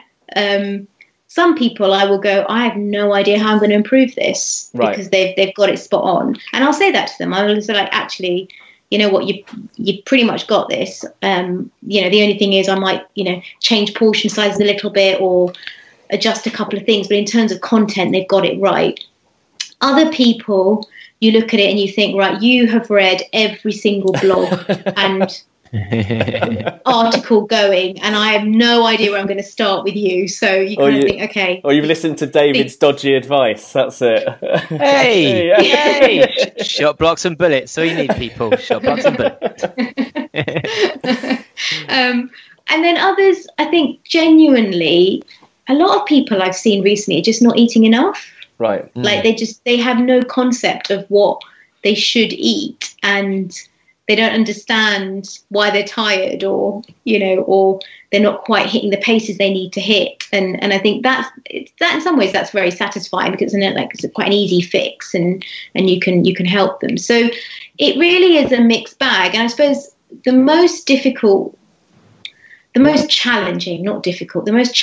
people are the ones that probably have read a lot and I've been to a lot of races, and obviously at ultra run races we talk to each other. That's what you do, isn't it? You're together for 10 hours plus and you talk to each other, and so you do get, I met this guy and he said he'd been doing this, so I thought I'd try it, and fine, try it, but if it doesn't work for you, don't beat yourself up about it, because actually it's not your fault it doesn't work for you, it's just not working for you. And I think that's a big thing, is remember that everybody's allowed a choice. I mean, I'm vegetarian. I've been vegetarian for 13 years, but I don't believe that's the right way for people to eat. For everybody, that's just what works for me, and so that's why I do it. But it's all very individual, I think, and that's the bit that I think is I hope is coming across, is that there is no one size fits all. And yes, I've written books on it, and I've tried to give ballpark figures and advice and kind of help people to tailor their nutrition according to what they're doing through the books. But again, I do say it again and again and again, you have to practice to work out what works for you. And that's kind of the bottom line, really. But so aside from like things then, okay, sort of turning that around, aside from say like the low carb thing, is there any other things though that you think, no? You like looking, you're like, no, stop doing that right now. Or any mistakes that a lot of people tend to make that they don't realise? Oh, good questions. There's a big fixation around protein, particularly for recovery. I think I see a lot of people thinking that as long as they eat a load of protein after a big training session or a run or whatever, or a race, then that's going to sort them out. And they kind of forget about the fact that they've just emptied and depleted all their carb stores, and they need to replete carb stores as well. So there's an element of that. So I see a lot of people who are very confused about protein. See a lot of supplements these days. A lot of people trying every single thing and not really understanding how to use it. I'm not saying you shouldn't do things, but I've had people doing beetroot and cherry active and currants and everything, just everything. And you're thinking, okay, well, firstly, that's costing you an absolute fortune, and secondly, you haven't really understood what this is about. So like with beetroot, for example, there's an element that, you know, by taking beetroot juice, you're increasing your nitrates, which can help with oxygen uptake, which can then obviously improve your performance. But again, if you look at the studies, it's not suitable for everybody. So we see a big marked improvement initially with people who are not very trained. And in certain distances, it makes no difference at all. And then for most people, if you take it, it's not just a one-off. You have to take it to build up the concentration in your blood. So you have to take it 5 days leading into a race in order to have the right level of nitrate to do that. And I think that's the other thing, is that people have picked up on this nitrate in beetroot. So they just eat loads of beetroot or they eat loads of spinach. And it's like, yeah, but the problem is you don't know how much nitrate is in that piece of beetroot or in that portion of spinach, and it's very difficult to know that, because it depends on how it was grown and what's been used as fertilizer and all that kind of stuff. So that's been an interesting one. The same with Cherry Active, you know, people taking Cherry Active left, right and centre. It's a brilliant product. Like, I think it's great and it's very, very useful, and I've used it with lots of athletes, but again, it's knowing how and when to use it. And Cherry Active is very useful, again, around races. So if you take it 5 days leading into a race, through the race, and then 2 days after, we know that you have a much better recovery rate and less muscle damage after a big race. But the other time I've used it more recently has been with jet lag. So with the Commonwealth guys, for example, there's been a lot of there's been some studies coming through that the kind of the big component, that Cherry Active component, the tart cherry, also helps produce melatonin, which obviously is your sleep hormone. So we've used it to manipulate sleep when they've been traveling, to kind of make sure that they're rested and ready and able to get training as soon as possible. So, you know, I always think, oh my goodness, some people must just rattle when they wake up in the morning and walk down the stairs because they take so many supplements. And I understand why, because there's so much information out there. But in all honesty, you don't need to take everything all the time. The one supplement, I guess, I tend to suggest everybody takes in this country is vitamin D, just because we have so little vitamin, we absorb so little sunlight, and it's the one that also can have the most impact on your performance, because people don't realise that it can have a real sorry, my dog's doing something strange. Is he pulling out a chair? No. I mean, it's a sophisticated dog. Yeah, disagrees with the vitamin D analysis. So with the vitamin D is that it's really important in muscle recovery particularly. And so people can get like real muscle pain if their vitamin D is very low. They don't recover as well. And the biggest thing is you can have a really depressed immune system, which obviously means you're more susceptible to infections and illness and things like that. So vitamin D is the one I tend to recommend. And obviously it's a key component of bone health, which is so important for runners. And I guess the only other one is probably probiotics, but again, for similar reasons, that probiotics can be very helpful for gut health particularly, but also for immune health. Again, you have to be really careful about what you use and where you get it from and what type it is, because actually, from a clinical point of view, there are only very few probiotics out there that have been clinically proven to actually work, and that's because majority of probiotics are in a capsule form. So when you take them, the stomach sees them as food, and so the acid actually then denatures the bacteria that is of such importance. But there are a couple of products out there. Kombucha or yeah. So those are kind of the natural forms, and then there's some other products out there that have been formulated specifically, and they're in a liquid, they're in a water suspended format, and that makes a big difference because that basically then passes through the stomach. It doesn't get affected by acid and then can go and work directly on the gut, and that makes a big difference. So I think I don't think that's ever spoken about. I think, again, people who like to talk about nutrition and like to stay knowledgeable say, yeah, take a probiotic, but actually it's important to explain what works. What would they be called, for example, the water-based? So the water-based ones, one of the only ones I know in the country, obviously, like you've talked about the kefir and the kombucha already, but things like Simprove are very good. And it had loads of clinical trials, and it works very, very well. And I know I've used it with lots of athletes with very real positive impact. So it's a good one to just become aware of. I'm sure there are others, but I've not found another one that is so highly tested. And I think from my point of view, that's such an important part of my job, to make sure that whatever I provide is credible. So you've mentioned a little bit during this the 24-hour training about protein fats on certain days, but the other topic we'd mentioned was eating each day differently dependent on what your training is. I'd say most people that listen to the podcast, they do a long run, they might do an interval session, they probably do a kind of faster session, a kind of tempo session, 10k pace, half marathon pace runs.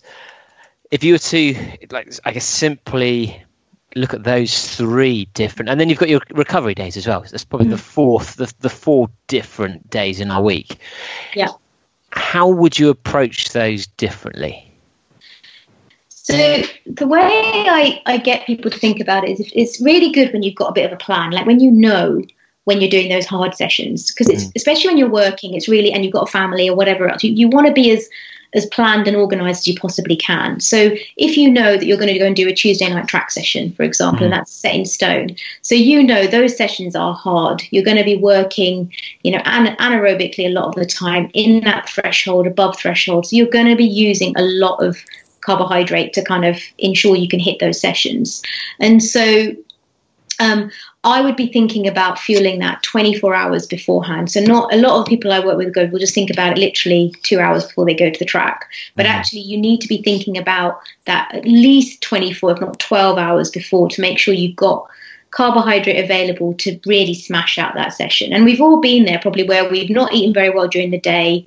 We've gone into a track session, and then we've got halfway around and thought, I've got nothing in the tank, can't do this. And you'll probably find if you've experienced that, you'll probably find that if you think back to what you ate, that it makes complete sense. So from my point of view, I'd be sort of suggesting that you tend to, when I say eat more carb based, I don't mean you need to go and eat masses of plates of pasta. That's where people get really confused with what I say about things. But what I mean is that you eat carbohydrate probably at every meal, and probably snack leading into that Tuesday night session. And in terms of amounts, I'd always say it should be about a third of your plate from a carbohydrate point of view. That's enough. That's a good portion size. A third of your plate at your meals leading into that evening session, and then snacks would be half of that. So for example, you might have chicken and rice the night before, you might have your porridge for your breakfast, some sort of wrap and a cereal bar at lunchtime, and then you might have some oat cakes and some peanut butter and banana before you go to the track. So you get the impression that you're taking on carbs at every opportunity, but you're not overloading, because that's where people get confused. If you're doing a long run, then I think it depends on what you're trying to test on that long run. So remember, that long run is sometimes about testing time on feet, sometimes it's about testing fueling strategies, sometimes it's about just getting out there and putting the miles in. And so it depends on what you're trying to do. I mean, if you're wanting to simulate race day, then actually you want to be thinking about what you're going to eat the night before, what you're going to have for breakfast, and then what you're going to take on during your run, and really practice with that so that you become familiar with it and it works for you. If you're just wanting to kind of get out there and practice the kind of fat adaptation or the improvement of using fat for fuel, then you want to try and do that in a fasted state, and potentially even think about the night before limiting the amount of carbohydrate you eat. So that night it might be a 3 egg and cheese omelette or something. So it's more protein and fat based. And then you go into that session depleted, knowing it's going to hurt probably and be quite uncomfortable, but you're not going fast. That's the whole point. You can't go fast, and you won't go fast, but you still stay hydrated, and you use electrolytes to kind of, to ensure that you're replacing salt and fluid. So that's one way of doing the long run. or like I said, testing out your strategy. What was the other runs you mentioned? Probably a tempo run where you're maybe running at 10k pace, half marathon pace, depending on what I guess if you're going for ultra training, you'd probably be doing a marathon pace session up to about 10 miles. So I'd probably take a similar strategy to the track session, similar sort of strategy that you're kind of thinking about it a good 24 hours, around 24 hours beforehand. And then the way it works is that obviously if you're doing that, let's say your tempo runs on a Thursday, and then you maybe got a rest day on a Friday before you do another hard session on the Saturday, then obviously after that tempo session on the Thursday, you can be a little bit more relaxed for the first 12 hours in terms of, you want to replace the carbs immediately after that session. That's really, really important. But then actually you could go more protein-based snacks, but still keep the carbs around the evening meals and the main meals. And I think that's how I manipulate things mainly, is I try and keep meals as sort of stable as possible, but I play around with the snacks so that if I think someone was going to benefit from less carbohydrate, I'll put more protein-based snacks in, and if someone's going to need carbohydrates, I'll add more carb-based snacks, and kind of play around with it in that way. But it is all very dependent, because obviously everybody I work with also has a different outcome that they want. So some people want to lose weight, that's their outcome. Some people want to get faster. Some people want to just get around their race. So it does depend on the individual as well into how you manipulate it for the week. And actually, I've just thought one other session that people might be doing is a kind of weight session or strength session, which might be down the gym, could be a British Major Fitness class, something like that. Would you prepare for that differently? I think that the misconception people have is that when you do weight training, you don't need carbs, because they believe that you just need protein to build muscle. And obviously you do need a certain amount of protein in terms of you need it for your muscle protein synthesis, and you need it to prevent too much protein breakdown in the actual session. But you also do need carbohydrate, because what you're doing there, especially in those big strength sessions, you're actually trying to develop neuro pathways. So that takes energy, that takes carbohydrate. So I think, again, that's probably one of the fallacies I see, is that people who do quite a lot of strength training don't eat carbs. And I would say you do need to take on carbs. And again, I think where this whole thing falls down is that when we talk about carbohydrate, I believe that the impression people have, when I say eat carbs at a meal, I think what will pop into most people's head is a massive plate of pasta with very little else. But actually, when I'm saying eat carbs at your meal, I'm talking about a plate where a third of your plate is pasta, a third of your plate is, say, chicken, and a third of your plate is veg, which is very different, and which is why I think where the confusion comes in that carbs are so bad for you, because it is very easy to overconsume carbs. We know that. But actually, if you get the portions right, there's no harm in eating it at every single meal and actually using it as really good fuel. So it's almost everything in moderation, actually. Yeah, it's that boring word, David, moderation. Yeah. What does that mean? Yeah. I don't think I can even explain that one. And for recovery then, I mean, I think we haven't said it explicitly, but it sounds like we've probably covered it. Similar again, just the regular meals of a balance of everything, and just making sure you're getting enough carbs and some protein. Yeah, definitely. I mean, obviously, again, it does depend on what you're recovering from. So what you might find is a lot of people will find after a hard session particularly, they really struggle with taking on fuel. Like if I've done a hard session or even a long session, my stomach needs a couple of hours to sort of settle before I can absorb, before I can start thinking about food again. But it's also the critical time for two main reasons, in terms of, firstly, you want to replenish carbs and protein back in so you can start that recovery process as quickly as possible, especially if you've got another training session either later that day or the next day. But the biggest reason is because, so when we exercise, particularly when we're doing endurance exercise, we release a hormone called ghrelin. Now, when ghrelin is high, it actually puts us off our appetite. It doesn't make us want to eat. But it also, when ghrelin is high, it reduces another hormone called leptin. Leptin is really, really critical because leptin is our appetite hormone. It's also the hormone that sends signals to the brain and the body saying, this body is starving. So whether you're a normal weight or not, if you have a continually high ghrelin level and your leptin level is low, you will find that your metabolism will slow down.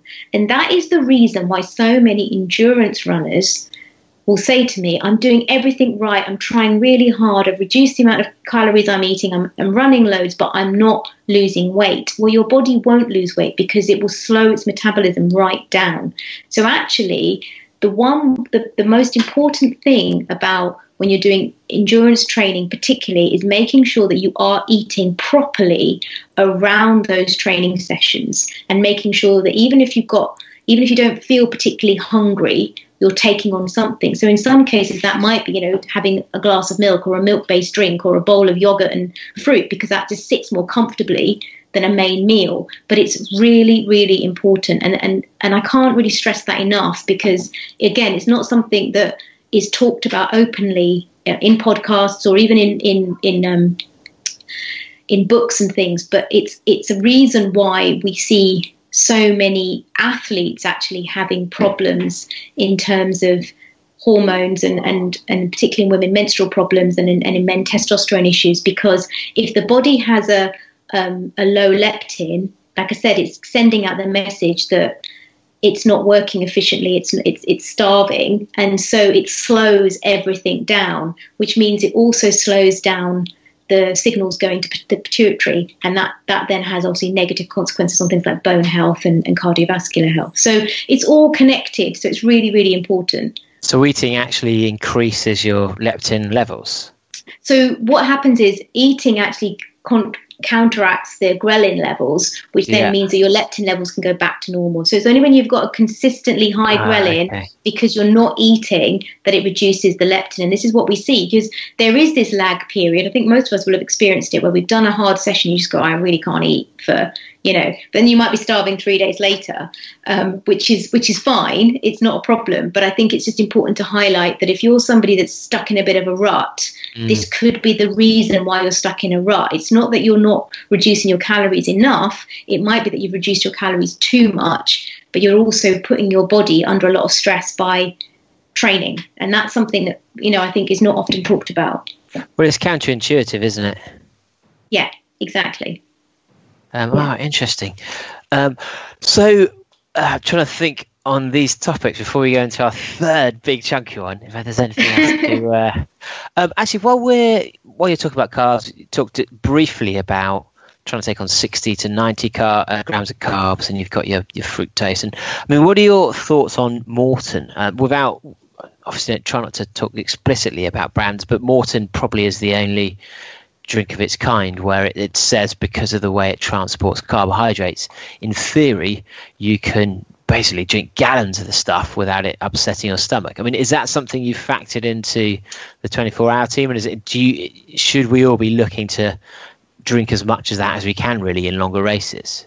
So I know that actually Robbie introduced me to Morton last year, and I'd never heard of it before then. And since then, a lot of athletes have brought it to my attention. And actually, I do think it's genuinely a really good product.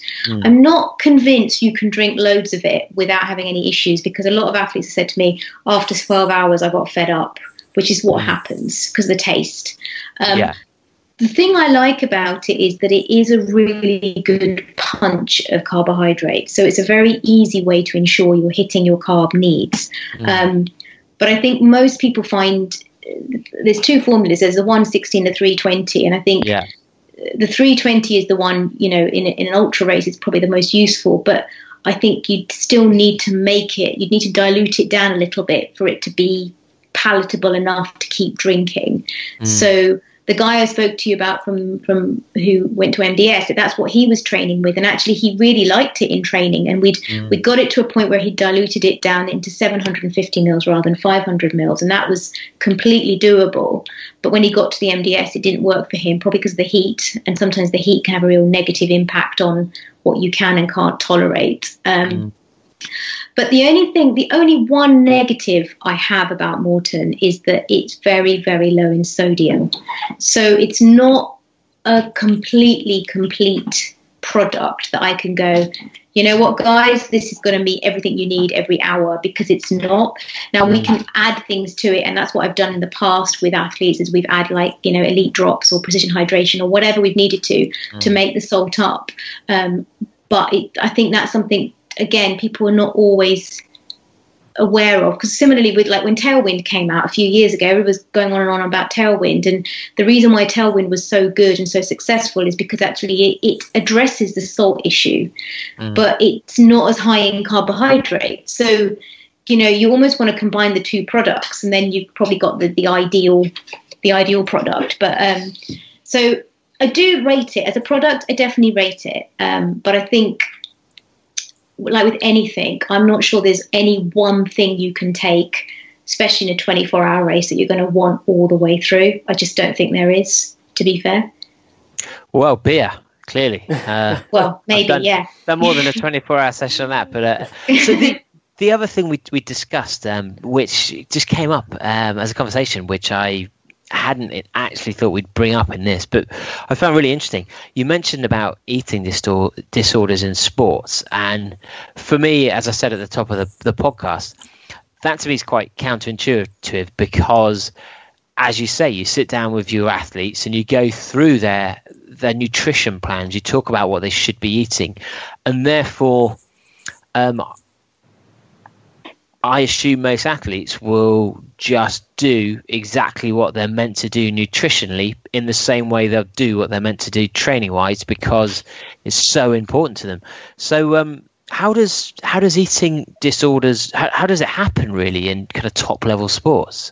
So, and you're right, it does seem counterintuitive, but actually there's quite a lot of studies that show that there's a 20% higher prevalence of eating disorders in athletes than non-athletes.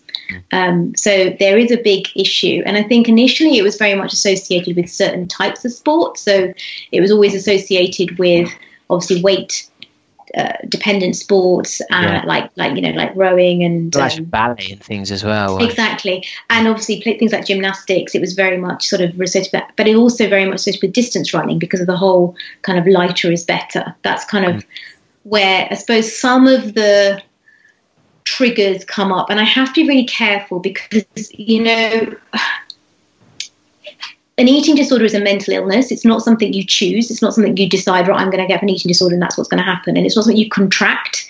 It's a mental illness, and it's basically a combination of your environment, probably your genetic makeup and your personality, that then kind of creates this perfect storm. So majority of athletes, as we know, are very driven, they're very ambitious, they're highly critical, they're obsessive, they can be quite sensitive, and these things are obviously important. They're the things that drive them and make them good, and they give them that determination to keep pushing and keep pushing and keep pushing. The difficulty comes when that goes into complete overdrive and they're constantly feeling like whatever they do is never enough. And so they become very, very almost like their self-worth disappears, and so then they become very critical of themselves, and whatever they do, whatever race they do, it's never enough, it's not good enough, and they'll start to try and work out why. And it might be that they just hang on to the fact, well, maybe if I was 2 kilos lighter, I'd run a bit faster, or maybe if I just put an extra 20 miles into my training week, that will make me a better athlete. You're always looking for answers to become better, like you just take it to the next extreme. And the problem is that these next extremes are never enough either, and so it continues in this way, and they get harder and harder and harder on themselves. And once an athlete starts to become deprived of vital nutrients to the brain, and also starts losing weight, we know that when you lose just 10% of your body weight, it can have a big impact on your ability to think rationally. And so these irrational thoughts become the key thing. So they get these very intrusive thoughts, and they can't really, and then they can't think clearly, and they become very anxious and and it feels very uncomfortable. And it's usually that discomfort with anxiety. It's that discomfort with not being enough that they want to try and control, because they don't know what to do with it. They don't know how to handle it, and they project it onto their training, or they project it onto their food intake. And so that becomes more and more restricted, or more and more extreme. And that's where you start to get the problems. So, and have people hidden it from you in their nutrition and in what they're saying in their diaries and things? And I mean, I think that does happen. I guess from my point of view, where I work and the level at which I work at, I normally get brought in now when we know it's a problem, because I've worked in it for such a long time, and I have a way of supporting that athlete and helping them through it, and getting them to start to change their mindset and challenge those irrational thoughts that they have. And it's a really long process, because it's a physical and it's a mental disorder. So it's helping them to become physically well as mentally strong to deal with it. Because if you want to be an athlete, you do need mental resilience. You do, because you're not going to ace every single race. You are going to have days where it doesn't fall into plan. You can't compare yourself to everybody on the start-up line, because the only person you can compare yourself to is yourself. And if you're feeling rubbish in yourself, you will compare yourself negatively to the other people on that start line, because that's what the irrational brain does. And so by the time I get involved, to be honest, majority of people have already worked out they've got a problem. Every now and then, and it's very rare these days, but probably earlier on in my career, I would pick up on it. Like, an athlete would come in and say, "Oh, I'm just not performing very well, and I don't understand why, and I want you to check my diet and make sure that do I need to cut back, or do I need to change my carbohydrate sources?" Or it'll be a little bit more sort of fixated, I guess, than what you would expect, if that makes sense. And so then I've again, I think because of the clinical background, I can pick up on all sorts of cues, like body language, on what's written in their nutrition plan, on even the way they communicate with me. I think that's something you can't teach somebody. That's just something you learn. That's something you start to become aware of. And I suppose that's it. I do have an instinct for when somebody is not doing well, when it's become extreme, when it's becoming out of control, should we say. And it's a serious problem. It's a serious problem. I mean, often when the time that most athletes come to me is when they've been injured, and they've been injured a lot, or they've been injured for a long time. So often stress fractures is the big one. And by that point, you kind of know if they've got a stress fracture. Not that every single stress fracture is related to poor nutrition, but a majority of them are. And it's often related to, a poor relative, like not enough energy availability, which then means that the body's pulled back, which means then it's starting to kind of take nutrition from every part of the body. And so the skeleton framework breaks down. And so that's why they become more susceptible to stress fractures. And also, testosterone and estrogen are key hormones that protect the bones. And so if they're not at the right levels because energy availability is not sufficient, then that's going to have an impact on bone health. I mean, it's very complex. I mean, when I work with somebody, I do loads of blood tests. I get a big history of what's been going on for them, get a real idea of what their training level is. I'll talk to coaches. I mean, it's not just a one-man band. I mean, I'm very fortunate that I will always bring in others. So we have a very multidisciplinary team-led approach to helping people. And it takes time. It takes a long time to get people back on track. But people can get back on track, and athletes can change, but they have to want to change. And I think the hardest thing is, the biggest thing I find difficult is the whole weight thing. So everybody believes the lighter they are, the faster they're going to go, because we've been told this for years. The problem is, it depends on where you start. So if you are already within that normal range for your height, and the lower end of that normal range for your height, which you most likely are if you're that kind of elite level athlete, because you wouldn't have got to that point probably unless you were in the best shape you were in. Dropping at that point will actually be negative impact. That's not a positive sign. That is going to lose power, lose speed. But the problem is, what happens is, while their performance may improve initially because they've lost a bit of weight, and then it starts to become affected. But instead of understanding that their performance is dropping because they're too low in weight, they think they need to be even lower because they'd initially seen that drop, that improvement when it dropped. And so this is and this is where we get a real problem. And I really do think it's a big issue, and I don't really know how we get the message out to people that, you know what, if you're already in the normal weight zone, you don't need to lose any more weight. You just need to think about all the other elements of your training, like, you know, running economy, running efficiency, running technique. And I'm focusing on running because of the podcast, but, you know, those technique things are really important. But even things like that, there's a really good paper that demonstrates that your consistency in training is so critical to your performance outcome. So if you can consistently hit those marathon race paces or half marathon race paces in your training at a high percentage of the time, then you're more likely to be able to achieve that in your race, not whether you're a kilo lighter or not.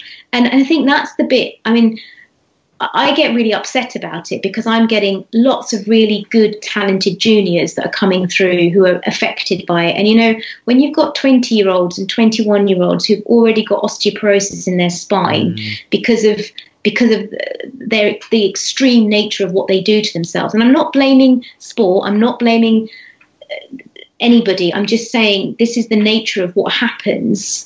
It's really upsetting because it's like, how do I now have to kind of help them to understand that what they've done and what they've believed in and the direction they want to go in at the moment is detrimental to their health. And if they carry on the way they are, they're not going to make it. And, you know, like, I was talking to one of my athletes this morning, and she's been very open about her difficulty. She's 25 now, and she's a professional triathlete, and she had real issues as a junior, like just badly managed, lots of expectation. She didn't know how to deal with it herself. I don't think she had the right support. And by the time she was 22, maybe 23, she had 5 stress fractures in 18 months. And basically came to me and said, I don't know what to do. I have no idea what to eat anymore. I don't know how to do this. I don't know who to listen to. And I feel like I've blown it. I feel like I've blown my chance. I'm never going to be a pro ever again because I keep breaking every time and I just said, look, we'll get you there, but you're going to have to really, really change everything. You have to change your training. You have to change how you monitor yourself. You're going to have to manage your expectation. And we need to get your nutrition back on track. We need to get your periods back. She hadn't had a period for 8 years. So that's like a big, big thing. And she rang me this morning because she raced at the Volcano triathlon at the weekend and she smashed it. And she did brilliantly. And that's her first kind of big major comeback race after 2.5 years. And she rang me to say, we did it. I was like, no, you did it. But yeah, you did it because you started to believe in the people around you and you started to take on board that actually I have to look after myself holistically before I can just focus on performance. And I think, I don't know how many juniors listen to your podcast, but if there are any juniors listening to your podcast, the big thing I'd say is you've got a long time. If you want to make it, if you want to, you want to have a career in sport, whether it's running, triathlon, cycling, you've got time and you don't have to do it all now. And actually think about the longevity and really look after yourself now, because it's the ones that look after themselves when they're younger who are the ones that are going to actually make it in terms of moving forwards. And so, that would be my kind of big thing, because it is such a huge problem, definitely. Yeah, I mean, I think you're right. It is that holistic view on things. And a lot of junior people, they don't tend to have nutritionists in the same way. And the things they're told is mainly their coach. And while their coach is probably very good on training, I think it does take a while for people to catch up, and there is an old school way of thinking. And, me as a runner, if I look at Mo Farah, he is tiny. And so in fact, I was saying this to Briggsy, my missus, looking at another runner we go that we know who's very quick, and like, look at this guy. Like, if I just don't think I'll ever be as fast as him, and I don't think I could ever see myself losing that much weight to be that quick. But in my head, I do have that association that if I lost weight, that I would get quicker. Maybe I could lose a pound or two, but actually, I'm pretty skinny. And that's very defeatist, David. I think you should at least give it a go. Yeah, and it's not as if I'm sure if I had my body mass, my fat percentage tested, it would be incredibly low, and there's probably not much I could gain there. But because you do see very, very top athletes, people like Chris Froome as well, they always seem to be constantly on the edge of almost being ill because they've got such low body fat, and it does seem that that's what it takes. That's the message that is projected by the media. But I think the thing is to remember is that, so when you're working these professional, these professional teams and things, is that you periodize it. So in the same way as you periodize your nutrition, you periodize their weight. So yes, like I've worked with where I know that they're very adamant they need to be a certain weight. So up until that point, we are going to keep you healthy and well, and then we will work slowly towards that point. And I know potentially during that period of time, they may well skip a period if it's a female, or their testosterone may go off a little bit if it's a male. But then as soon as that race is over, you want them to restore that weight back on again. So they have a period of time where they're just training and looking after their body and restoring, and then you start that cycle again. And that's the way you have to do it. I get it. I understand it. I'm not trying to go against old school mentality or coaches or anything like that. But I think it's about looking after your athlete. And I don't think that we need to be starting this amount of pressure in the youngsters, in running clubs and things like that. I feel, for me, that's a big no-no. And I'm not, again, I don't want to tell people what to do, but it's just what I see. And, you've got to appreciate that the area I work in, I see the extremes. And so that's probably why I'm so passionate about it, because I don't want to see any more 20-year-olds with an osteoporotic spine. I don't, because it's not fun for anyone, And I've heard more than one case of that, actually, seems to be females more prevalent. Maybe that's just coincidence, but where there have been stories of incredibly good athletes who are essentially retiring at the age of 20 because they're broken, and they don't want to have to continue living that type of life, and they're not being healthy, as you say. But I think the thing that's really important here, though, is just also just that this is nobody's fault. Like, I don't want people to go away thinking, she's blaming the coach or she's blaming the sport. It's not that. It's the environment, and it's the individual, and it's the way in which that's managed. And that's what I think needs educating to everybody, to the coaches, to the athletes, to the sports. Is not that, what your coach says is what causes you to have an eating disorder. That really isn't the case. And I'm really, really strongly believe that. I mean, I've sat in coaches forums where I've had to do coach development stuff with them, and coaches are petrified of what to say to athletes, because they're like, well, if we say that, they're going to think we're going to, it's going to cause an eating disorder, and then we're going to lose our jobs. And it's like, well, no, because what you say is not necessarily what causes the eating disorder. That's already almost harboring inside the individual, but it's being aware that the majority of athletes probably are at a high risk, and it's thinking about the culture, and how do you change that culture, and how do you then encourage athletes to understand that they don't have to get a PB every single time they go and race. Actually, they can have a session where it goes a bit wrong, and it's about those things. It's about kind of creating that environment where sport's still fun at that age. It doesn't become this. You're not going to be able to help everybody, because individuals are determined and fixated. I mean, I'm a very, very driven person. I'm not necessarily in my sport, but when it comes to work, I have had times where probably I've definitely overworked. I've ended up not in a great way mentally, because I just haven't given myself time off. And it will take a friend or someone to say to me, really, you know what, you just need to just stop for a bit, otherwise you're going to completely crash. And we all do it. We all have our Achilles' heels, but it's being able to be aware of it and working out how do you manage that? How do you take the sort of your foot off the pedal as well, and actually, that's the bit I think, I don't want anybody listening to this thinking it's anybody's responsibility. It's everybody's responsibility, and it's something just to be very aware of and mindful of. Yeah, absolutely. Well, I think we've covered those fairly well. Those three topics. Yeah.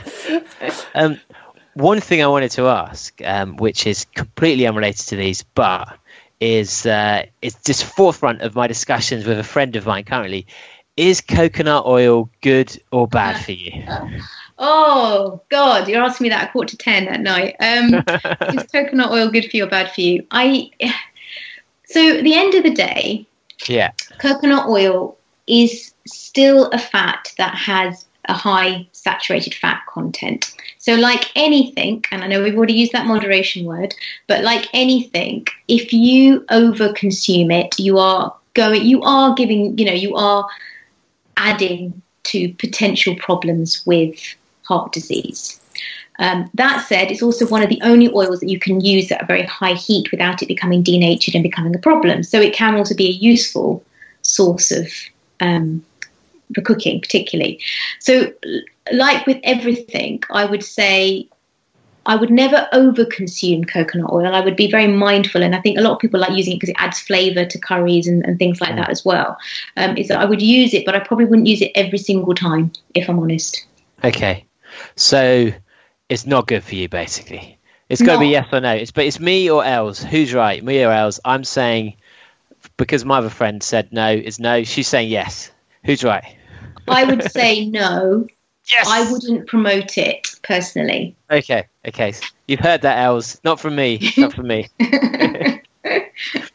Well, thank you so much for coming on the show. Is there anything else you wanted to bring up, JD, or any other questions to dig into? No, I don't think so. I think we've covered everything pretty thoroughly. Of course, talking about nutrition from the perspective of doing long runs and then building nutrition into it. I think there's a lot of do-badders who've gone the other way and done it the right way of building up the nutrition first and then adding racing into that to try and justify it. So it's more they just got lost on the way home. Yeah, exactly. I know they've accidentally. That's why there's so many ultra runners in the group. But just like absolutely fascinating. I mean, I could have started asking you questions about being vegan and stuff, and another conversation. Yeah, absolutely. So we'll get into that. But yeah, like fascinating, and I'm surprised how many notes you've taken, David. I don't think I've ever seen you take as many notes in an interview before. Well, a lot of them were questions as well, but yeah, I've written down Cherry Active, Vitamin D, and Simproof. So and gremlins and leptins. Gremlins. Yeah, perfect. Well, thank you so much for coming on. For the do-badders at home, you've obviously written quite a few different books. There's lots of ways they can get in contact with you. The blog. I mean, what's the for the endurance runner out there? Which of the books would you recommend as the first read? I'd probably say Fast Fuel for running is the better. Yeah, it's probably the best one for endurance athletes. And then if you feel like you might have a slightly dysfunctional relationship with food, then I'd go for orthorexia. But hopefully that's not too many of you. I think there's a lot of them in the group. Don't worry. I think if orthorexia is the way of describing them, then that's it. We do have a gentleman in the group who ate 10,000 calories in one day, with the sole intention of burning off 10,000 calories the next day, which he did. Wow. Superhero or superfool? I think the first, but something feel the latter. But I'd say impressive. So yeah, superhero from my point of view. Superhero. And if people do want to kind of stay in touch or reach out to you, what's the best way to contact you?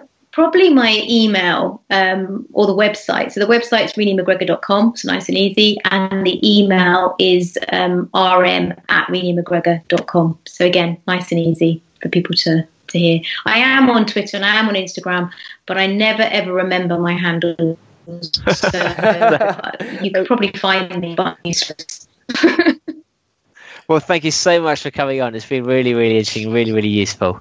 And you mentioned that you've got a book in mind for next year. So once you've got that ready to promote, do come back, because no doubt the do-badders will be asking lots of questions, but also probably science would have moved on a little bit more, and we'll be able to discuss whatever you're researching in that book as well.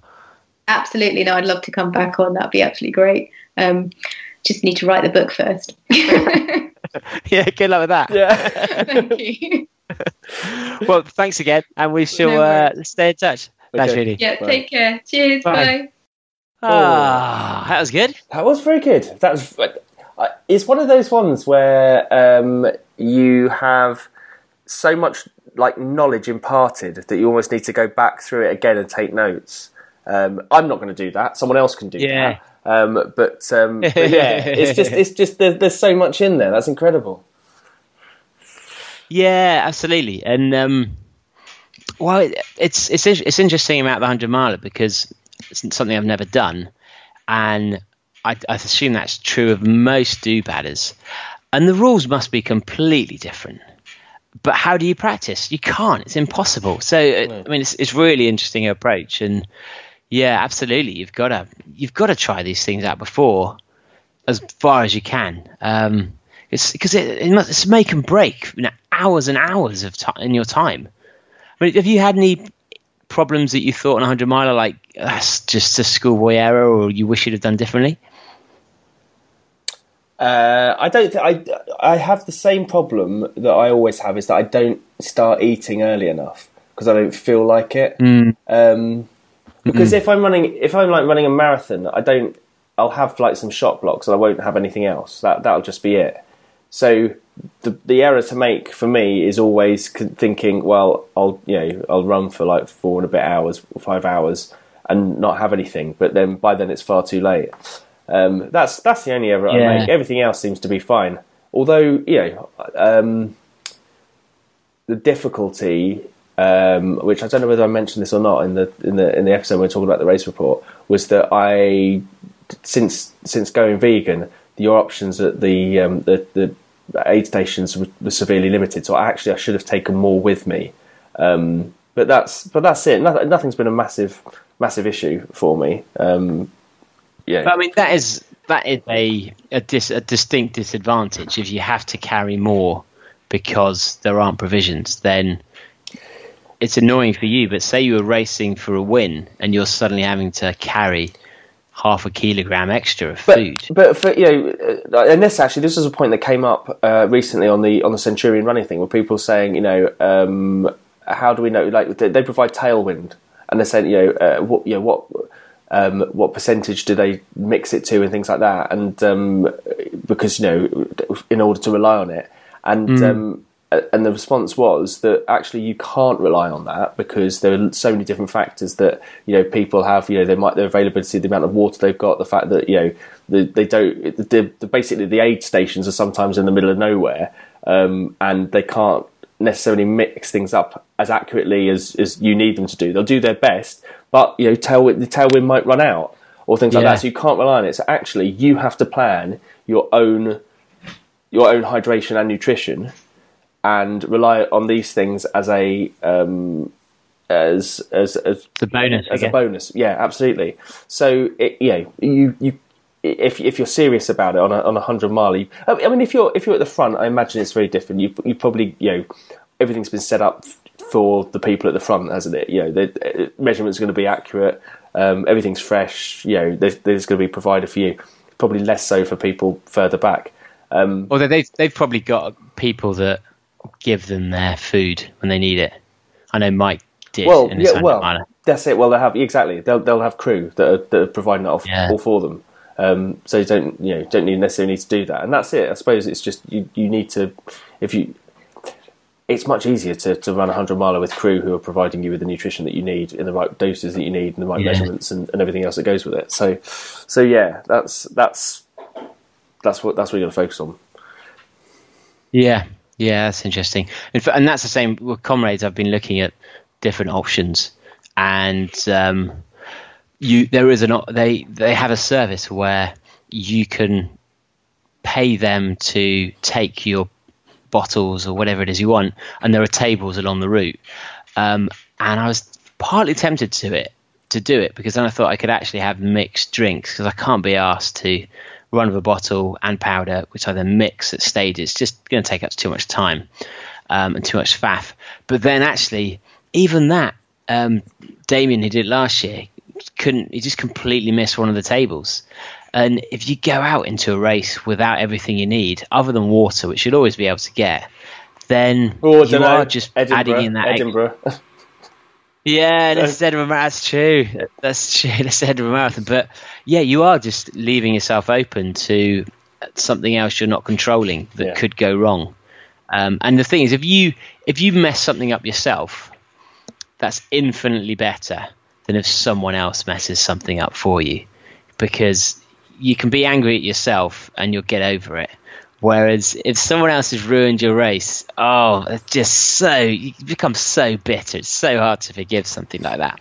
I saw you asking the question. You went to the ultra running community group to ask that question, didn't you, about nutrition?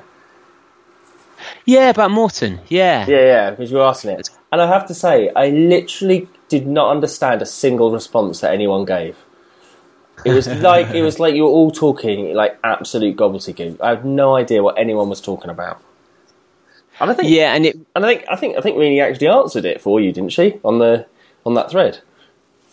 Yeah, she was great. She was perfect. And for the people who hadn't seen the thread, in essence, as you probably know, my strategy in races is shot blocks all the way, and then caffeine bullet for my caffeine kick. My only concern is that you do get, doesn't matter what it is you use, you do get sick of the same thing over and over again. So I was wondering, firstly, if I could use Morton, because it's really soft on the stomach. But also my main question was, because you've got different amounts of carbs that you can necessarily take in an hour. So for example, if you just have shot blocks, you can do 60 grams of it an hour, which is about a pack and a third. If you use dual track gels, which Nectar is, I think Lucozade now is, Talk is, then you can use up to 90 grams of carbs and in an hour, and Morton is 90 grams of carbs in an hour. But my question was, if I, for example, take my shot blocks and that brings me up to my 60, can I then use Morton for my extra 30, or does it actually conflict and clash? So that was one of the questions. But then the Morton, it's meant to be great, but if you're not running in an ultra where you take a big bag with you, then it's a real faff. You've got to carry all this stuff in your pockets, and you've got to find water to mix in a bottle. But also, it turns out you've got to mix it at the right dilution, because if it hits your stomach when it's not the right dilution, then it doesn't actually work, because it's the way the acid reacts with something to do with I can't remember now. That means that it allows the carbs to pass through your stomach easier, and so therefore that's a risk if you haven't got the right dilution. But also, if you then go in hard water places or the wrong type of water, that then is an issue, and it might not dissolve in the same way, and you just end up with blobs. So I'm like, there's no way I'm going to use this in a race where I, in theory, have to test the water in South Africa when I get there. But then actually, I don't know if it's going to be the same water as they're using as the bottled water, and then I've got to get my dilution figures right. And yeah, so I'm just going to get shot blocks all the way. But yeah, Renee was really good. But the amount of people I find in Facebook groups where if you ask a question, they don't answer your question, they just give you advice about something else. Like if you go in there saying, classic example, I saw someone saying, when you go for a really long race and you want to get back afterwards, what do you do to stop yourself kind of nodding off at the wheel? And so many people were saying, don't drive that night. No, you've got to stay in a hotel, or in like, great. So I could never race any race ever on a Sunday. How about you just answer the question I've asked? And so the number of people are saying, you can't do this. You can't test. It's only a month away. You can't test this now. You can't blah blah blah. You shouldn't do this now. You shouldn't be switching. And you're like, look, I'm not looking for you to pass judgment on my statement. I'm just looking for advice on the questions I've asked. But yeah, she's been, there's a couple of times I've seen her come in, and she knows exactly what she's talking about, to do with all the different nutrition brands and the combinations, and I think it's because all of the racers in the 24-hour team all have their preferences, and therefore she has to figure out, if they're using this, what's the knock-on effect with that product, or with their caffeine, or with their electrolytes, or with their solids. Really, really interesting to see her view on fueling. But what surprised me as well, a few things actually. One of them is, I think my diet must be unusual amongst runners in that it's always carbs. Right. Are you different? So when she's saying about, because I was really intrigued before to find out how you should change your diet for your training that week and almost eat accordingly day to day.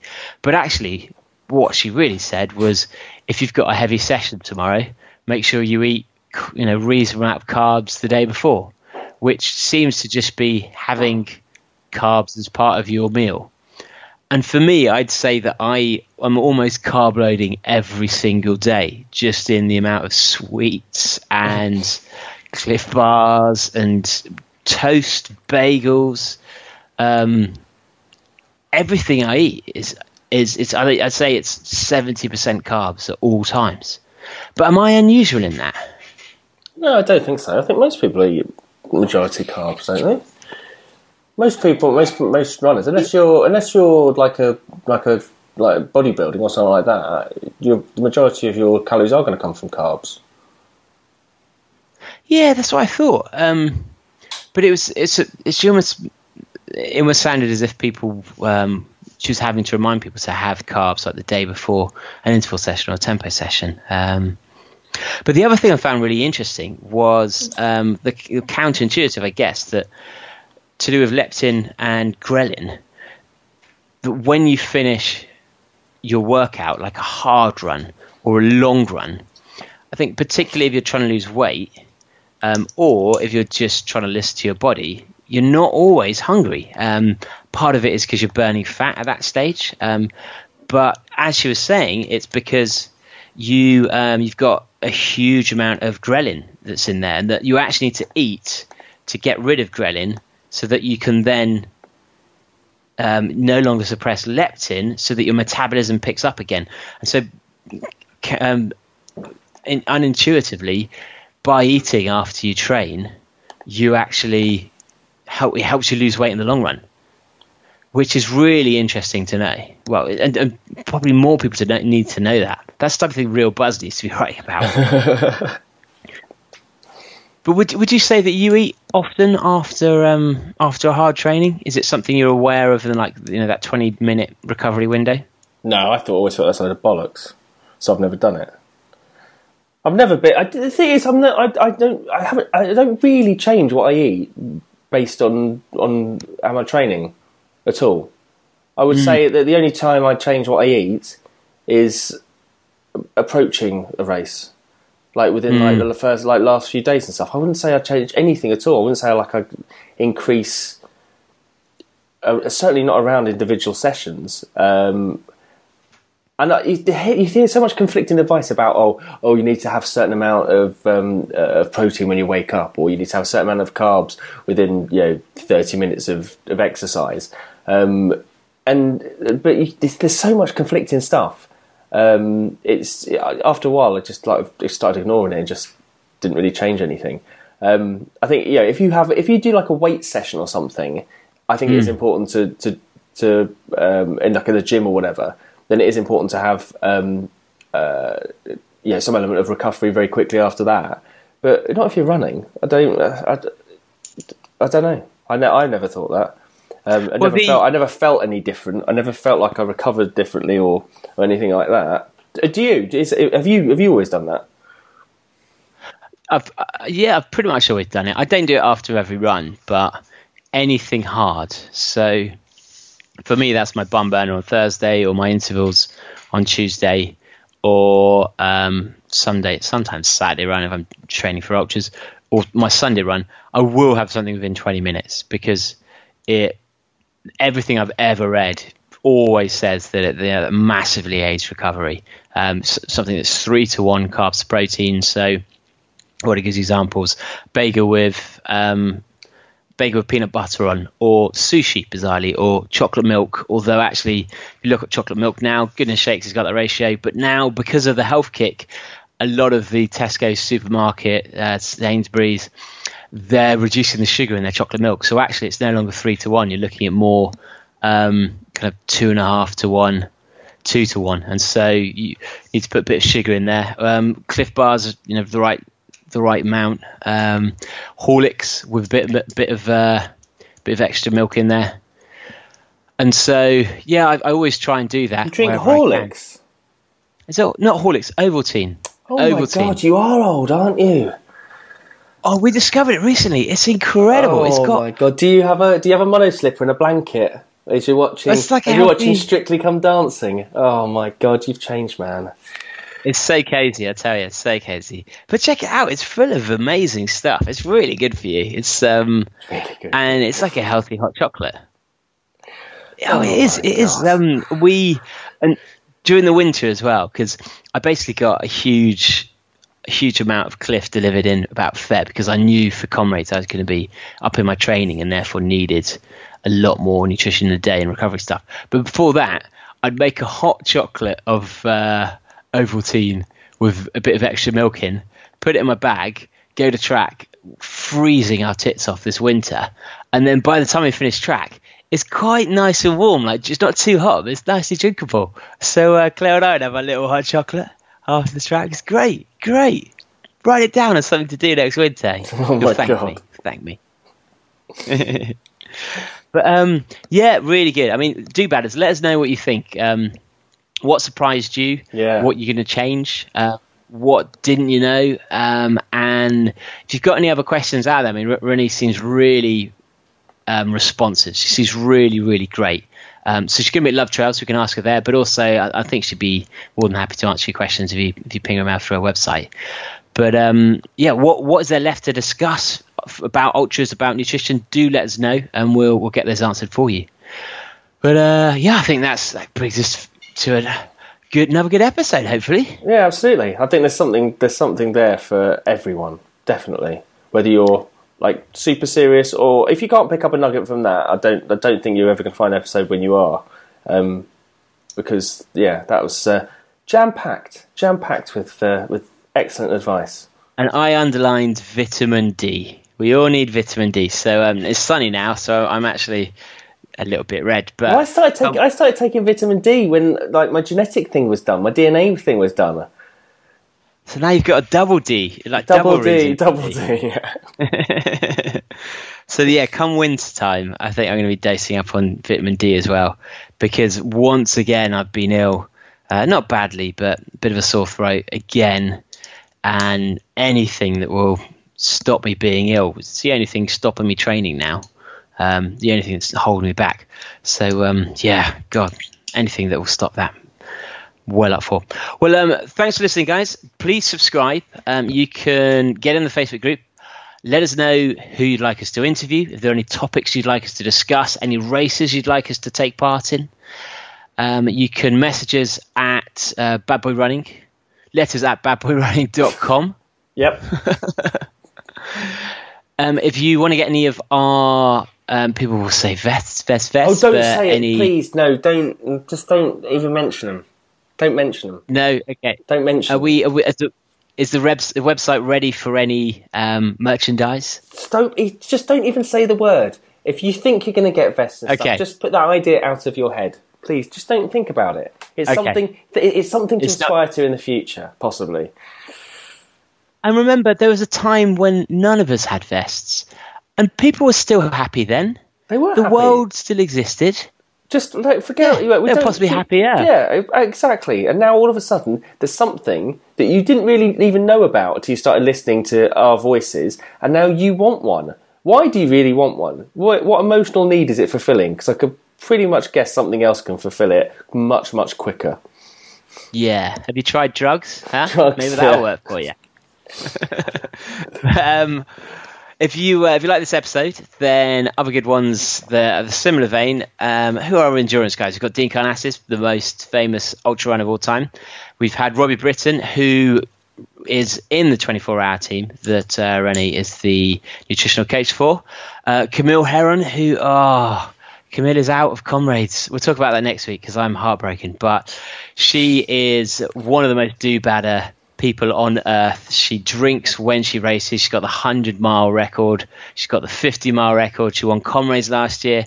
I mean, what more do you need from episodes? But if you want to fully understand the comments in the Facebook group or some of the references we refer to this, the Do-Badder A to Z of Do-Badders tells you about a lexicon, all the stories, all the history. It's basically an intense session on everything Do-Badder. Yeah, you prepare yourself for that one. It's an epic trip through absolute nonsense. And not family friendly. It's nothing's really family friendly. So yeah, but anything else, JD? No, I think that's it. I think that's summed it up perfectly. Wonderful. Well, we'll be back next week, possibly to talk with Alan McNuff, possibly to preview Comrades Ultra, which I will be running in a week's time. Probably, actually, when you hear this, I'll be running it that weekend. So do look out on Facebook. I will be posting the odd update on what's happening. I'm going for sub 7 hours or sub 7:30 as my B goal. So I think you can track it. Oh man, it's gonna be tough. So thanks for listening, and we'll see you next week. See you later. Bye bye bye bye bye bye bye bye bye. Baby, come back. Bye bye bye bye. Bye bye bye bye. I must admit I was a clown to be messing around, but that doesn't mean that you have to leave town. Come back. Yes, and give me one more try, 'cause a love like this should I never ever die.